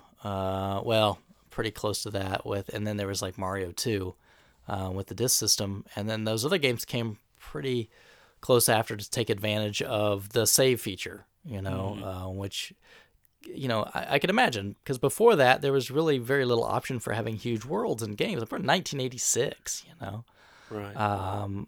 So that was a big feature, and I think it holds up really well. I mean, there are different types of games, certainly, but I think if you take Kid Icarus for what it is, which is a hybrid action shooter RPG. With RPG. Yeah, I think if you take it what it is and not try to make it like one of the others or say it should have been like one of the others, because it isn't. Mm-hmm. I think if you take it on its own merit, I think it stands up wonderfully. Yeah. Yeah, I agree. I think it's I think it's a great game. It's just it's just a real shame it didn't garner, like I said, the success of the others. And I think a lot of it probably had to do with the production of the game. I think it was rushed. It was put out, rushed. It probably should have been a longer game. They had levels designed for it, additional levels designed for it, but they just didn't have the time to finish it and do that. And I think it would have probably been a little crisper game had they play tested a little more and, not really rushed it out the door, and probably been, just as memorable as, say, Metroid or Zelda. But I think today when you say Kid Icarus, people know the game. I mean, I don't think it's one of those titles that someone's, going to stumble across and be like, oh, here's Kid Icarus. I've never heard of that. Even though it, lay dormant for, a lot of years. It does have quite a following. It makes me wonder if the younger kids that just know Pit from Smash Brothers even would understand that Kid Icarus has Pit in it. Yeah. I don't know. Because it doesn't really say Kid Icarus anywhere. Oh, really? See, I've never played the Smash Brothers game, so... Yep. So it's just Pit. Yep. You got to do like me with these newfangled amiibos. I see these names and I'm like, what is this from? I have no idea. You need to expand your Nintendo library. Yeah, so I have to, the old guy has to look these things up, put on my little bifocals and to do that. So. Get out of the rocking chair, Grandpa. Play Nintendo. So just to wrap up, all you youngins out there, 1, kill stuff. 2, don't die. That's the plan. That's the Nintendo game plan. That's the old nuts and bolts of it right there. That's right. Do you guys have any other final thoughts on the game, or something you wanted to say about it that maybe we didn't cover? I think you did a really good job of kind of wrapping everything up, but talking a little bit about the history of the game. And I would just say, I was really glad that you guys decided to play that. And maybe we could see some more Nintendo games in the future. Hint, hint, hint. Yeah, absolutely. Love to revisit some of those. Glad you took the time to play with us this month. I know you have a busy schedule. You have some crazy kids like I do, and things are busy around the old Duke Castle. It is challenging at times, but you make time when you need to. Yeah, absolutely. We were really happy to have you along. And Stephen, wonderful to have you along as well. I was kind of hoping you wouldn't beat the game so I would have something to brag about and hold over you, but you did, and of course, congratulations. Thank you. That's why you call me the Beast. That's right. I just wish you wouldn't have gotten that good ending. That did put salt in the wound, because I was 15 hearts short from that good ending. I could not make that up in the last level. I spent a little time grinding in 3-4 right before the boss of that level, just to make sure I would have enough hearts. Wise man. Yeah, wise man. All right, guys. Well, thanks a lot. Appreciate you joining us this month for the Retro Podcast. Next month, we're going to be playing a little bit of a Super Nintendo Classic. Steven's going to be hosting that. You want to tell them what it is, Steven? Yeah, it's going to be The Legend of Zelda: A Link to the Past. Yeah, great game. Big hitter, big classic, so we're going to have a lot of fun with that. All right, thanks, guys.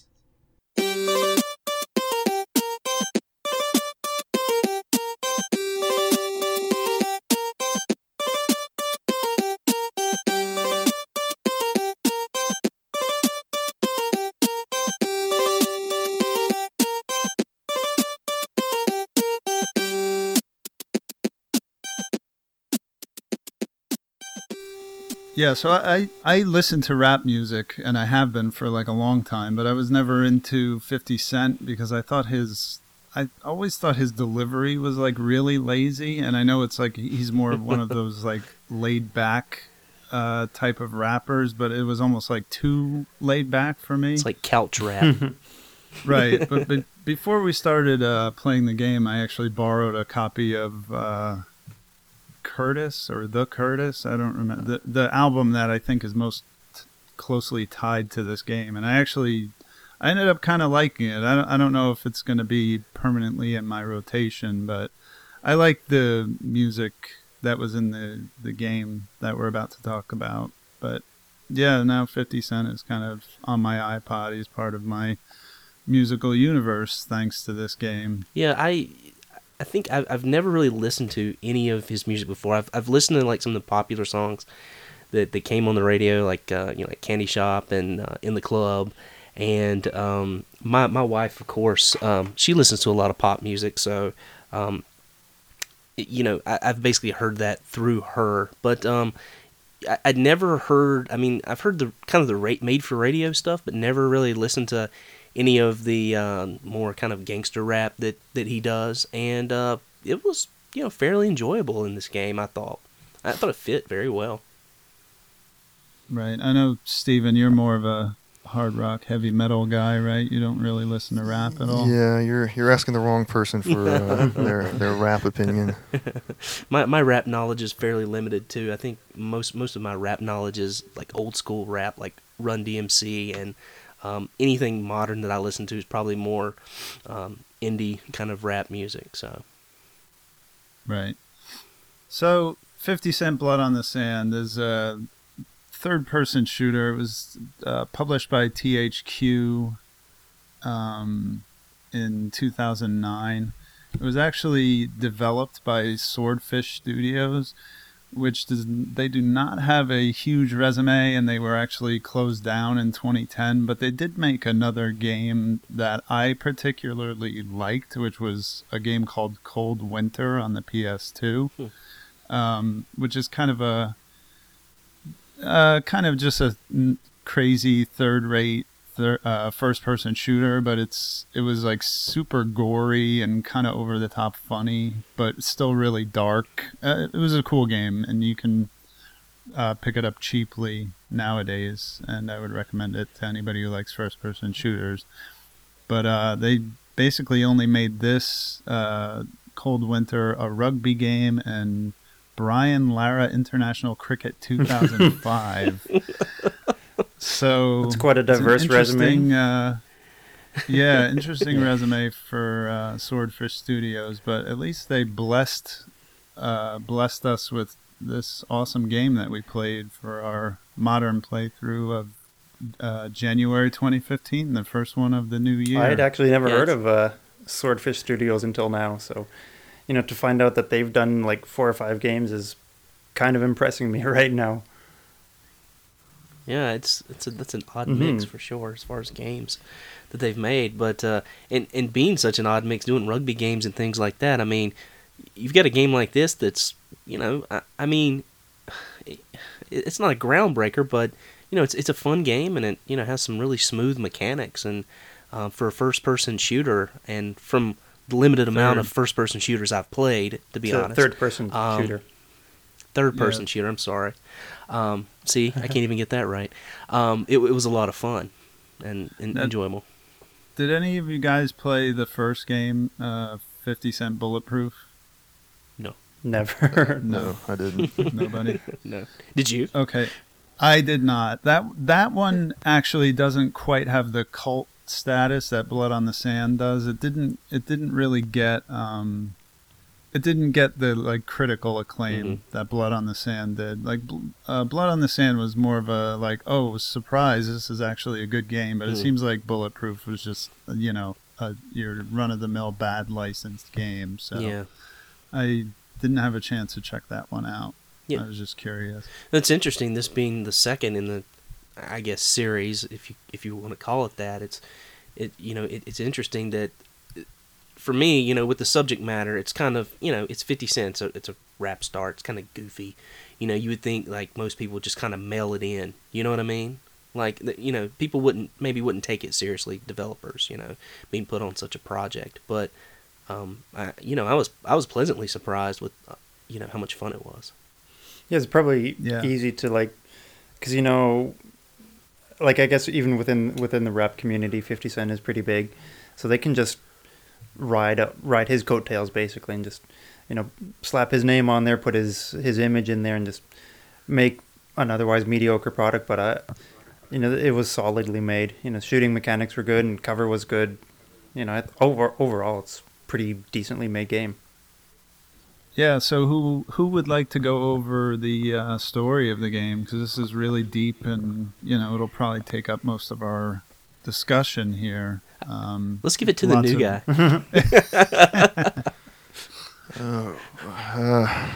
It's not much to the story, but I still wasn't paying too much attention to it. So I'll give you. You can sum up the story in 4 words. Yeah, Bitch took my skull. Yeah. That's it. Yeah. So basically, 50 Cent's playing a rap concert in some unnamed Middle Eastern country. And after the show, he goes back to collect his payment, which he learns has been stolen. So right before he's about to bust a cap, and the guy running the show, the guy offers him a diamond-encrusted skull, which is apparently priceless. And about 5 minutes after that, that gets stolen. And that's and pretty it's just much a wild goose chase for that, Yeah. trying to get skull, that right? skull back. Yeah, exactly. There's some like the bad guys change, and it's like who's working for who, and in the end you find out it's actually an American dude who's paying off the terrorists or whatever. Who cares? Yeah, At the end, you get the skull back. Game over. The credits roll. Some very predictable plot twists. Mm-hmm. Yeah. As far as exactly. Yeah, all bad around. guys.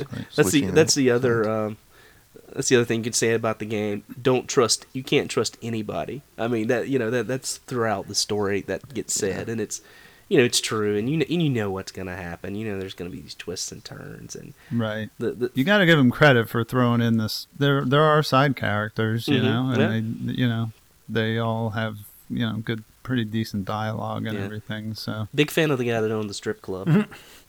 right, yeah, he was. was that your highlight of the game?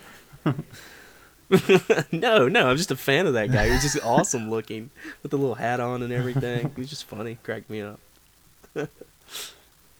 Yeah. So, all right. So now that we got the story out of the way, we can get into what was actually fun about the game, which was the gameplay.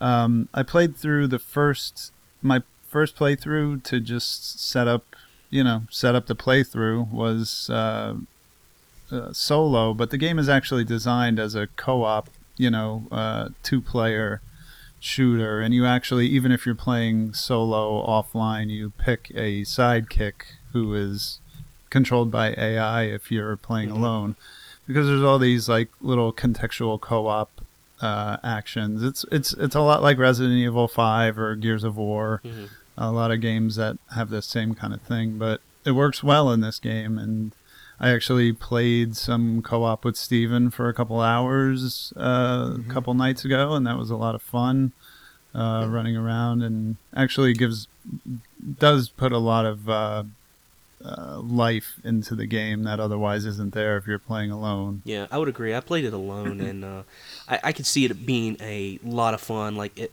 my brother, who doesn't live in the same town as I do, if we played it together, I think it would be tremendously fun game.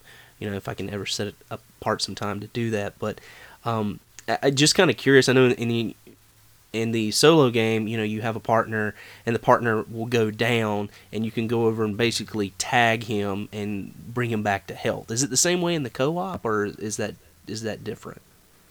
Yeah, co-op works exactly the same. Okay. Which makes playing co-op way easier because if you lose all your health in single player, it's just game over. Yeah. Co-op, you're able to be revived by your partner. Yeah. Seems like that would be a lot of fun. I commented in the thread that we notice how easy the game is in co-op, and I thought, well, there's not much difference in the difficulty levels, but then Steven explained that it actually was because we were playing co-op. Yeah. We were playing on hard, and I had to, once I started playing solo, I had to put it back on normal. Yeah. Yeah. There's I'll be honest, I played it on easy. I just wanted to play through the game. I don't play a lot of modern games. I just got my PS3. I'm getting used to the controls, though I have PS2, and so I'm fairly used to those controls anyway, but being a first time to, like a third-person shooter, not playing a lot of those, I just wanted to play through the game and have fun, But, I even, on easy, I got to some parts that were kind of crazy where people are coming out from different sides. You'll take out one group, and people come out from another side, and they'll be right behind you. And so, in certain parts of the game, I could see if I had it on a higher difficulty setting, it would have been a lot tougher game. Yeah, it can get hairy. I did die a couple times even on my solo easy playthrough, but for the most part I was just invincible. Yeah. Just running around. Yeah. Just hide behind the wall for a little while and get your health back up. So Yeah, exactly. yeah, that was that's one of kind of the features I believe in, like a lot of the Call of Duty games. So I was kind of used to that mechanic. The duck and cover stuff, not so much, but so I had Yeah, to that's a learn that. big thing in modern games, Rich, is the cover-based shooter. Yeah. You know. Yeah, I know pretty much Gears of War was since really big for that. So. Yeah, Gears and Resident Evil for not really cover shooter, but the over-the-shoulder thing came from there, and Gears evolved it. So Yeah. yeah, that's the kind of game we have here. But what I love about it, it's that kind of game, but it's basically an arcade game. I mean, I said it to Steven while we were playing, and I probably said it on the forum, that this is basically, if Gears of War were on the Sega Dreamcast, it would be this game, because it's an arcadey, looty, like there's these challenges popping up on the screen as you're playing, Yeah. and you're smashing through crates, getting gold and getting money, and watching your score rack up like a slot machine, and it's just all kinds of bells and whistles, and the checkpoints are all over the place and they're crazy, and you got stages like, scores popping up every 10 minutes going through the game. So it's not, like Gears of War is one of those games, and we've talked about this with modern games, it's one of those games that's trying to be more like a movie, more like one of these Hollywood style AAA new school games. Yeah. But I think Blood on the Sand takes it back to a really cool arcadey feel Yeah. with what you're doing. What did you guys think of that? Did any of y'all notice that, or that arcade key in on it? Like that arcade comparison is pretty accurate, because that's really how it feels, and it's kind of like silly and mindless and like everything cranked to 11. It's like, you got the adrenaline going, and the music's pumping in the background, so it's definitely has that feel, especially when you take out guys and you get points for, like, bonus points for headshots, or for taking out somebody before they hit you. It probably would A little timer too. it had like a almost bullet time type thing. Was it like gangster time? But no, like I played it on solo, so I guess I missed out on some of the fun that co-op would have. But I definitely got a good feel of the game, and I picked up on that arcade feel too. And the Gears of War thing it's mechanically a good comparison as well, whereas like Gears is more serious, and like you said, it tries to be a movie, and it's really like Hollywood, Michael Bay type stuff, and this is more just like silly and fun. Yeah, I agree with that, and that's a big credit to the people that designed this game, is that they knew, like, they were doing a game with a rap star in it, and they're like, well, let's make this fun. And I think, like, adding those arcade elements, adding like things like if when you kill someone, you've got a timer that counts down, and if you kill a second person and a third person before that timer goes out, you can change you get your bonus things. points. Yeah, and I think, like, those additions to this game and that sort of arcadey style is really what makes it stand out and what makes it fun. And you mentioned the cutscenes in games like Gears of War, how they make it like a movie. Well, it definitely had cutscenes, but they weren't like super lengthy. They weren't overly time consuming. You just kind of jump back in and you keep playing the game. And for that reason, I think that sort of added to the arcade feel too, because you'll play a game at the arcade, you'll get a short to moderate cutscene, and then you'll just kind of move on. Well, those cutscenes were almost like not really cutscenes per se. They kind of just outline your next objective. Sure. Absolutely. Did you guys use the taunts at all? Because that just makes everything even sillier and adds to your point multipliers and everything. It's such a crazy mechanic, but it just fits the game so well. No, I didn't do any of that. I think I bought like every weapon though, and most of the Yeah. Or were they called like counterattacks or counter kills or something? Yeah. I didn't buy any of that stuff. I just bought weapons. I mean, I don't know. I mean, for me, and not playing a lot. I just didn't do any of the hand-to-hand combat. I maybe twice did. You know what? Did I didn't hand-to-hand combat. either. Yeah, I didn't buy any of those counter kills either because I You don't really need them. I mean, the shooting was good enough. Right, exactly. I didn't buy any of them, but I actually used it quite a bit. The melee attacks. Oh, really? Yeah, because you're essentially invulnerable while you're doing it because it goes in that little separate screen. Yeah, quick time event. It's like a separate screen, and so I would just run up to guys sometimes and just press the melee button and run through that little sequence. I wish. Did you use that like tactic? I'm sorry. Did you use that tactically, as in like to like kind of regroup if things were getting hairy? Like sometimes I would kind of lock in with a guy and generally if just any enemy was really close, I would just go into melee. But yeah, sometimes there were times where I was being shot from all angles and I was like, oh, there's a guy there. I can go into this, quick time sequence and be invulnerable for a few seconds and thin the numbers a little bit. And you get a really good point multiplier for doing that too. Mm-hmm. Yeah. Right, and then taunt them a couple times and you're on your way. Well, I didn't buy any of the upgrades for that. I know when you're in that like melee combat, you're basically doing like you're pushing one button, right? I mean, you're just I mean, do you have to push any other combination of buttons for the upgrades or anything like that? Not that I've seen, but I didn't actually buy any of the other counter kills. I only had the default ones, but I only saw for PS3 it's going to be circle. For Xbox 360 it's the B button. Yeah.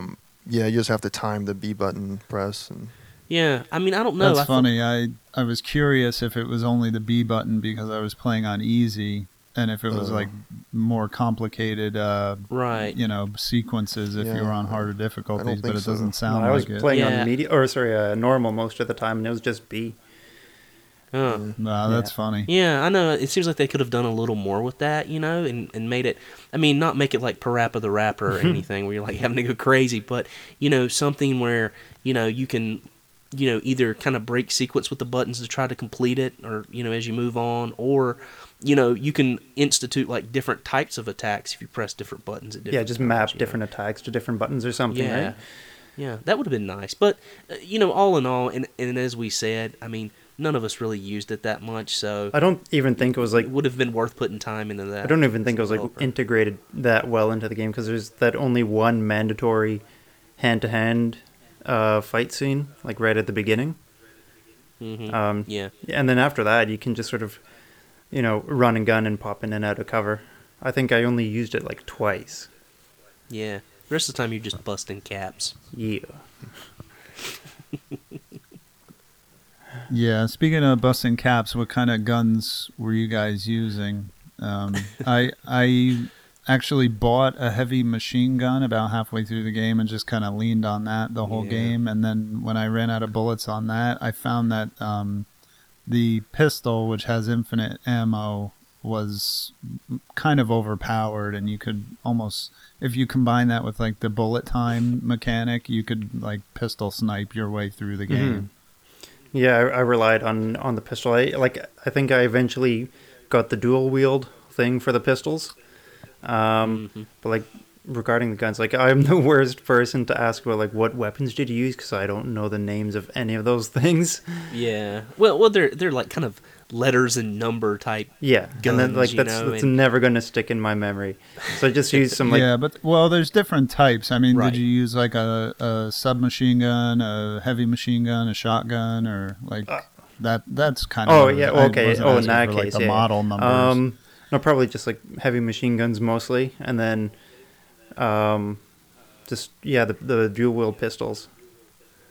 Yeah, and it's a neat mechanic because you've with your D-pad. I don't know what it is on the Xbox, but you use your D-pad to select one of 4 types of weapons. You've got a machine gun, which is kind of long range. You've got your pistol, which is unlimited ammo. You've got a sort of a close or medium range weapon, and then you've got a heavy artillery weapon like a rocket launcher or a grenade launcher or something. Yeah, it's the exact same setup. Yeah, and I thought that was kind of neat. I really liked that sort of setup.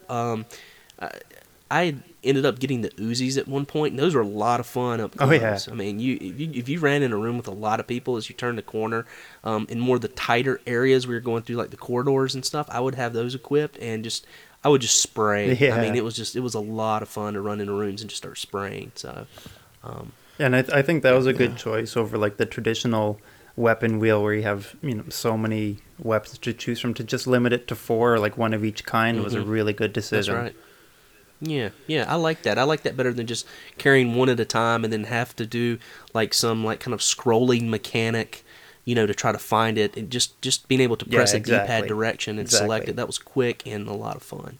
Yeah, great mechanic.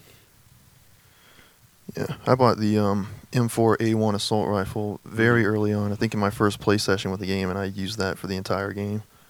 Nice. I picked up probably the same machine gun you were talking about, Sean, the heavy machine gun, but I didn't really like it. It seemed like it took too many shots to kill the enemies with it, at least for me. But yeah. I'm sorry. Go ahead. No, I was going to say one of the last ones I picked up, I could usually one-shot enemies with that, and it's pretty accurate. So it was one of the last ones, one of the more expensive ones. I think it was the last one on the list. Like even within each category, like there's like an entry level heavy machine gun or a stronger heavy machine gun, right? So maybe that's it too. Maybe that's why. Steven I actually started out. I had one early in the game that I had picked up, but then the one I purchased from the payphone, which is the weapon. Oh, those payphones, man. Yeah, no, we should mention that. That's kind of cool that you're walking around and you hear a phone ringing and you know that you're near a weapon upgrade station. I kept thinking that was my phone ringing. Because my cell phone has the same ring. That's funny. It's kind of bizarre in a way. It's like, okay, let me send you these guns through the payphone. We'll just UPS it to you. That was a weird mechanic. I think it would have been better if like there was like an airplane drop or like a convoy that came by and threw it out and you could pick it up. That'd be cool, or just like some black market gun runner dude. Should have had the merchant from Resident Evil 4. That would have been awesome. Oh man, should we talk about my difficulties with the rocket launcher? Oh yeah, how you took down helicopters with your pistols? Yeah, first of all, that's how crazy. I roll, man. Come on. But did you end up figuring out the whole picking up weapons? I did. Okay, good. I did. Good. I took out 2 helicopters that were basically a pistol. How long did that take you? Well, it's funny. I want to say it's a strange mechanic, but I would use up all of my machine gun, then I would go to my mid-range weapon, use that up, and then I would start using the pistol, because usually things would be too far to hit with a grenade or a grenade launcher or something like that. But the mechanic is you hold on the PlayStation, you have to hold down square. I was tapping square, couldn't pick anything up, but you have to hold it down for some time, which is it's a great mechanic. Mm-hmm. But I saw weapons on the ground and stuff, and I never picked them up. I was just kind of like, well, I'm not going to pick any weapons up. I don't know why they're lying there. Apparently I can pick them up somehow, but, of course, I went on the threads, to ask before I even looked at the manual. Well, honestly, I had a hard time figuring out the weapon switching thing, too. Because, you'd see a weapon on the ground, and then the icon would pop up when you're close enough to it. But you'd think just press the button to switch, right? But I couldn't put it together that you had to hold. I think on 360 it was X, I want to say. Yeah. Well, let me say, there's just a lot satisfying about using a 9mm to take. Oh, I'm sure. How it must have taken you forever to do that. Gangsta. Yeah, that's how I roll, man. I use the weapon that I am used to, the 9. Nice. So I don't, this isn't like the deepest game in the world, and I actually don't even have that much left in my notes. But one thing I wanted to talk about was the level design.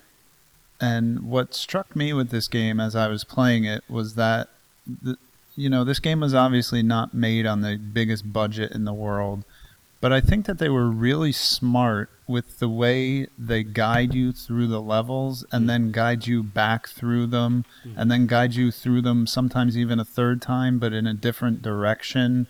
And the way they flush you through by having enemies come out of different places, and you'll find yourself taking cover on a different object from a different perspective, but you're in the same environment. And again, harkening back to that, like kind of Dreamcast, it's almost like like Zombie Revenge or something, where there's like this like alarm sound that comes that when the reinforcements are tells coming. you right. It tells you where the enemy is. It signals to you, hey, look over here. Yeah. So then you're directed in the direction that they're coming from. And lo and behold, there's, strategic cover placed in front of you. So I think this is really a case where you can appreciate that the designers did a lot with a little with what they had to work with. Yeah, and you have the little red dots that say danger, and it gives you like an approximation of like how far it is away, as well, right. which was really nice. And like I said, sometimes go into rooms and stuff will start coming from other sides. I know one place that was really bad about that was the market, because those like those doors would like raise up, around you to take one group out. So you'd have to really be on your toes and like swing around your cover, and because stuff would start coming from different directions or behind you, and so.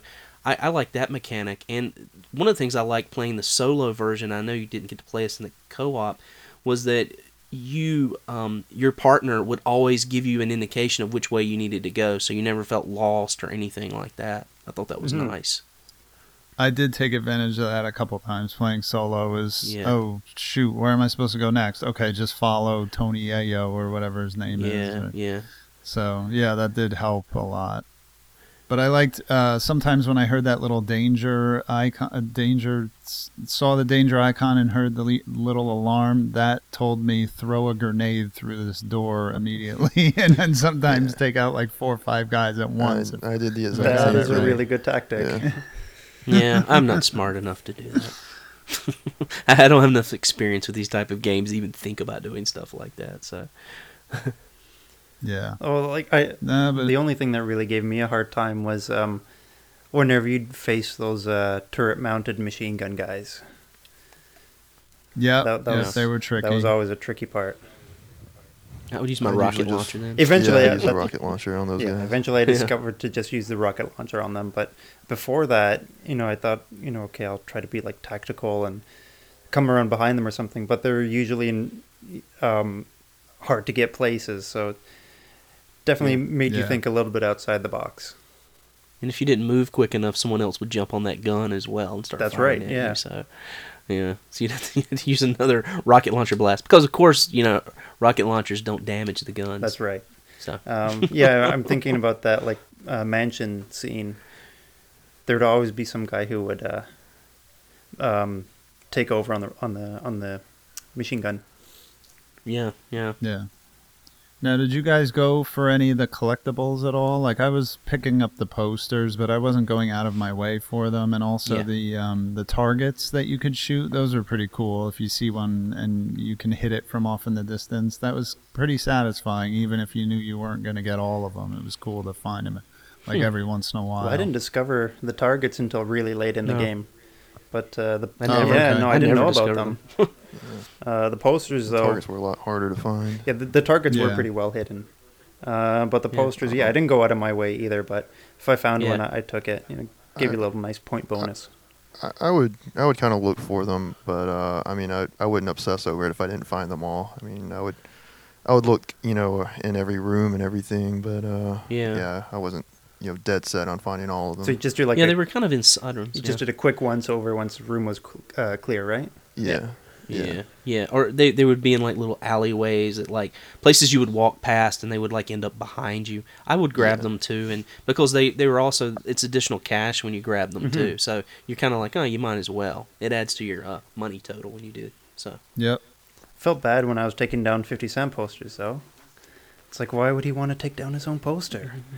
Yeah, you should be plastering those all over the place. Should be tagging.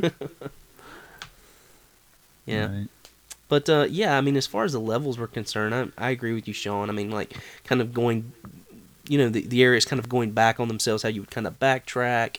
Maybe some C4 would pop up that you would end up using, and that was cool.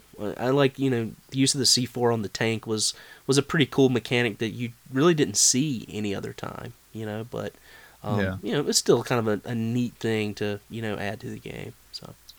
One thing I loved about this game that I just want to throw out before I forget is that there were a lot of, there's tons of contextual button presses, especially, well, even if you're playing solo, that you have to do with your partner to open a door, or, you can break through a door if there's a barrier. Climb a wall but or something. What I love about it, yeah, exactly. The best thing about it is that even if you were like lifting a gate that you could see he was like straining to lift with his big old muscles, that it didn't make you mash on the A button. You just have to hit it once and watch the animation. And I was so appreciative of that, because I'm so sick of, open this door, turn this crank, do this by mashing on the A button. It's like, come on. That was a pretty nice change, because I mean, like, QuickTime events are pretty big right now, and it's always like to turn a crank, it's like spin the analog stick, or to open something heavy, to mash this button. But to like you said, press it once and it's done. And it's done. And exactly. And no matter where he is in the room, he could be like 5 rooms over, and if you hit that, he will eventually. He'll just materialize beside you. Yeah, and then pull it. But you do have to wait on him. It takes him a while to kind of maneuver around stuff, but he does end up coming. One of my favorite graphics, I really like the boost and the pull up graphic. I thought that was really well done, and it looked really cool. How he would throw you up, and then you would grab his arm and pull him up. That was to me that was really neat. I wonder if that was motion capture, or if it was just computer animation, because it was really smooth. Yeah, it looked good. I mean, pretty neat. Yeah, well, I mean, like I said, there's not a lot of depth here. This is a good arcadey third-person shooter. I think, a lot of people were surprised by how good it was. I wasn't, because I knew what I had heard about it, and, that's why I chose it as our game. I needed something light and fluffy after all the deep RPGs and System Shocks and everything else. I just needed something that I could, turn off my brain and just blow some suckers away, So and that kind of describes the game really well. It's just like, you can shut off your brain and just shoot stuff. Yeah. So I had honestly, we all had fun with it. I did. I had honestly never heard of this game until we played it. And I know licensed games get a bad rap, but this was well done. What were you saying, Steven? I was just agreeing with Sean that I had just come off playing some long-winded RPGs, and this was exactly what I needed, just a game where you just run and shoot guys, and you don't need to think about it, and it was nothing deep going on here. It's probably I wasn't even going to participate in the playthrough until I heard that it had co-op. I mentioned before that I'm not like a rap guy or a fan of 50 Cent, so I was I kind of wrote the game off like I think a lot of people do. I heard it had co-op, and I was only going to play it in co-op, but it didn't quite work out. So I still enjoyed it in single player though. Although I do plan on playing it the whole thing in co-op again very soon, actually. Yeah, cool. And I think I've heard from some people in the community, and I think a lot of people had written it off, and I'd heard from a lot of people why are you guys playing that game?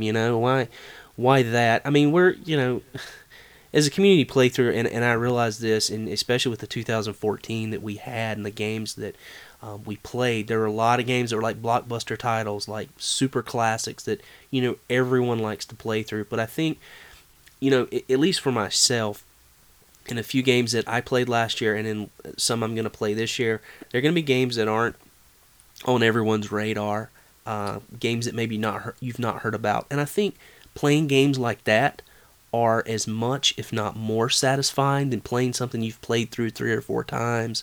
You know it's a good game. You've heard about it. I mean, it's nice to find these like kind of little hidden gems that you didn't realize were on certain systems. And it's the same reason we watch YouTube videos, that people put out, hidden gems on this system or that system. You know what I mean? Yeah, like you surprise yourself with a game like this. I mean, I'm sure a lot of people who weren't into rap probably didn't even look twice when they heard about this game or when they saw it. But I mean, even if like the music or the theme isn't your thing, like mechanically it's really well made, and it's just a fun little shooter. Well, let's talk about the music for a second. I mean, I thought the music went really well with the game. I don't know if anybody else. I mean, I don't listen to a lot of rap music, but at the same time, I mean, just the sort of the beat, the way the kind of beat like sways when you're listening to the music, I think it made it for like a more kind of fun and sort of lively atmosphere to be able to like, I mean, I would like crank it up and play, and it just sort of livened the game up for me as far as, having that as opposed to some just sort of, arcadey type music. I just kind of really, enjoyed, the lyrics and, yeah, like everything meshed, right? Yeah, I thought I thought the music and the gameplay matched up and meshed really well together. I don't know what you guys thought about that. Like I am by no means somebody who likes rap music, but exactly, I thought that it worked really well in this sense. Like it really gets your adrenaline going. Like you said, the beat of the music, and I guess just like the angst that is kind of associated with rap music. Yeah, the aggressiveness of the lyrics and things. It all really clicks together and it all works together. Yeah, I can totally see that. I actually went to the options because I'm such an anti-rap guy. I went to the options and actually really lowered the volume of the music, but I could still kind of hear it. I just couldn't hear it that well, but I could still kind of get the beat from it. Mm-hmm. And I can really see where it does work. It fits pretty well.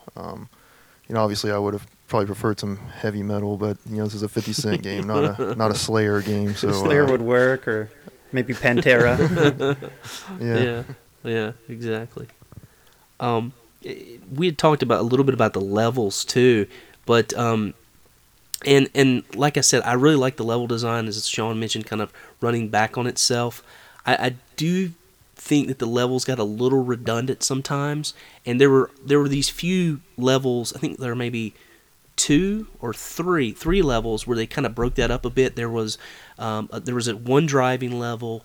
There was a helicopter where you shoot from the helicopter level, and then there was a final chase. Mm-hmm. Those were the only 3, correct? That's right, yeah. And the first driving level wasn't really a driving level. I think you just had to shoot. Yeah, yeah. Well, no, you drive. Oh, yeah, you're right. Yeah. The first one, you don't shoot. And I guess with co-op, one of you actually shoots, which...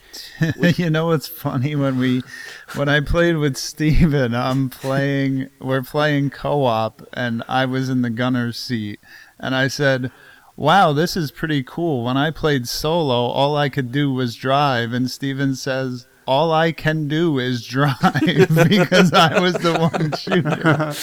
It was kind of funny, and it dawned on me, what a dumb thing that was to say. Hey, I'm getting to shoot. What are you doing? I just get to drive. This sucks, man. The driving scenes were cool, and I like the mechanic of driving, but I didn't like the fact, like you're mentioning, that you can't shoot and that you're just kind of taking hits from other cars, and losing life, and you can't really dodge that well. You can't dodge the bullets. I mean, I died quite a few times on that final chase because, you can't dodge. I mean, you can crash into the other cars, and I think I don't know if you earn life for doing that, but it almost seems like, that helped me regenerate when I would crash in. Maybe it was because when I crashed them, I wasn't getting shot anymore. But to die on those levels because of that was kind of annoying. I mean, I wish it was more like of a time thing. Did you know that you could boost while you were driving? I did not know that. Yeah, no, whatever of course I button does didn't. the bullet time. If you hit it, you would boost while you were Oh, driving, really? and that was really helpful. Yeah. Jeez, of course. I'll have to try that. Yeah. Yeah. I thought it was hilarious in that final driving scene. I would ram into some of the enemy cars. And sometimes I would just barely clip them, and they would just do this exaggerated explosion and just start flipping through the air. Michael Bay. Oh yeah. Yeah, I would just barely tap them sometimes, and they would just fly off. And then explosion. Did you hit some of those ramps and do some sweet jumps? I did. I hit that yeah. one mandatory ramp, and that's it. Yeah. I actually got lost during that first driving scene. Because, like, eventually get to... How do you get lost? It's a one-way street. Awesome. You get to that roundabout or, like, cul-de-sac place, and then everything was fenced off. I didn't know you could bash right through the fence. Oh, okay. Too much real-life Stopped driving. at a has 7-Eleven to ingrained get into me. directions. Oh my! What did you guys think of the helicopter turret sequence, though? I actually That loved was that my one. favorite That was part of the fun as game. hell. Yeah, I had a lot of fun with that. Yeah. I loved it. Yeah, that was a lot of fun. Sometimes I felt like I couldn't. You just didn't have a window that you had to shoot in. You can move it like up and down, and sometimes I would have trouble finding where the enemy fire was coming from. But all in all, I mean, that was a lot of fun. Just like holding Yeah. it down and blasting. And I'm going to tell you guys, if you guys like that helicopter scene, man, I have got the game for you. You guys need to play. It's on the Wii, actually. It's called L.A. Guns. It's an arcade game, and that's all it is. You are in like a helicopter, and the screen just like flips around, and you just hold the button down, and you just keep firing.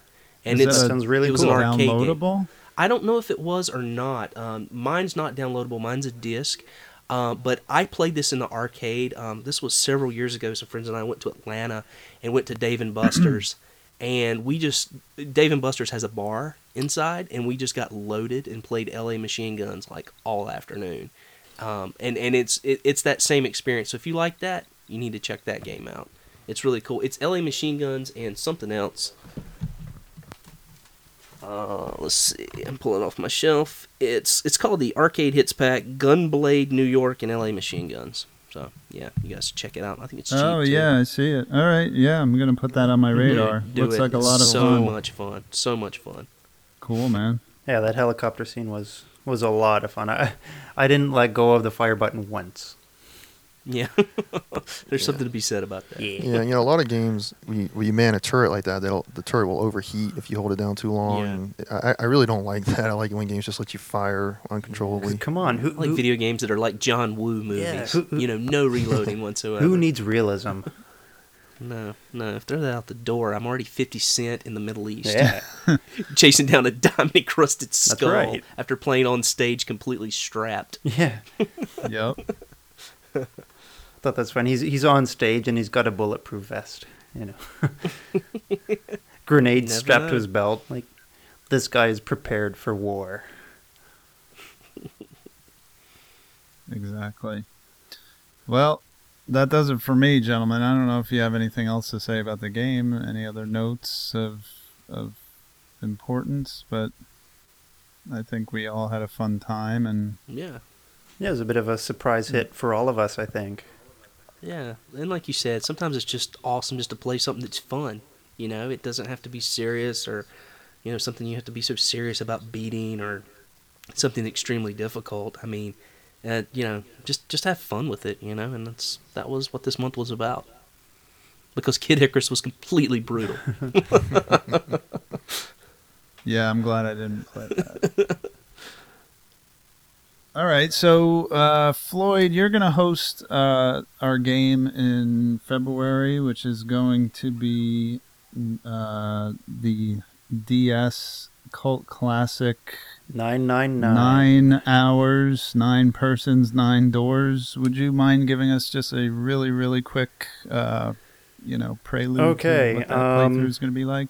So 999 is one of those choose your own adventure games where your decisions predict the outcomes of various events, but it's a very different twist on what you're probably used to in a choose your own adventure game. Like, if you're thinking something like Heavy Rain or, like The Walking Dead or The Wolf Among Us, throw all out the window, because this is going to be a really different experience. I mean,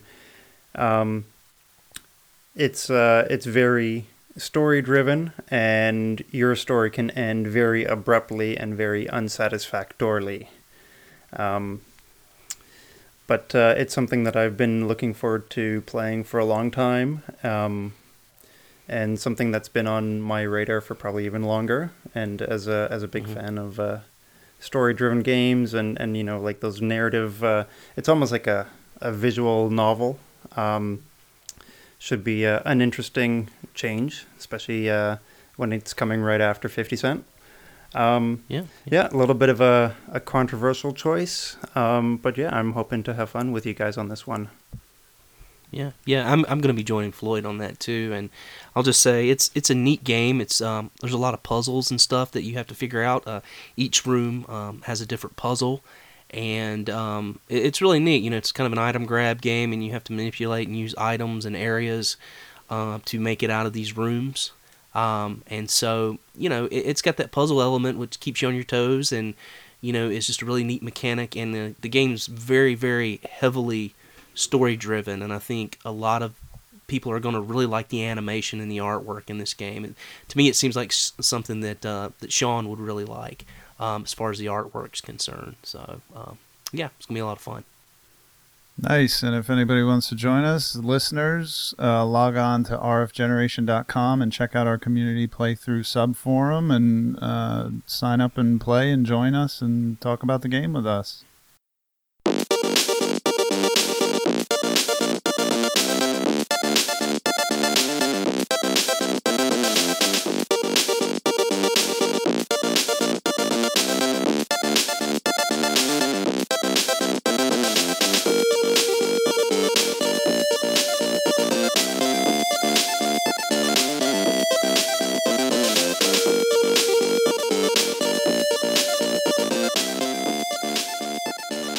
Well, that's the show, friends. Thank you for listening, and a very special thank you to everyone who joined the playthroughs and to our special guest, Duke Togo, for joining the show. Remember to visit rfgeneration.com to participate in our playthroughs, discuss the games, or leave feedback on this podcast. Join us next month in our playthroughs for February 2015, in which Steven will be hosting The Legend of Zelda: A Link to the Past for the SNES, and Floyd will be hosting 9 Hours, 9 Persons, 9 Doors, more commonly known as 999, for the Nintendo DS. Thanks again for listening, and we'll see you next time on the RF Generation Playcast.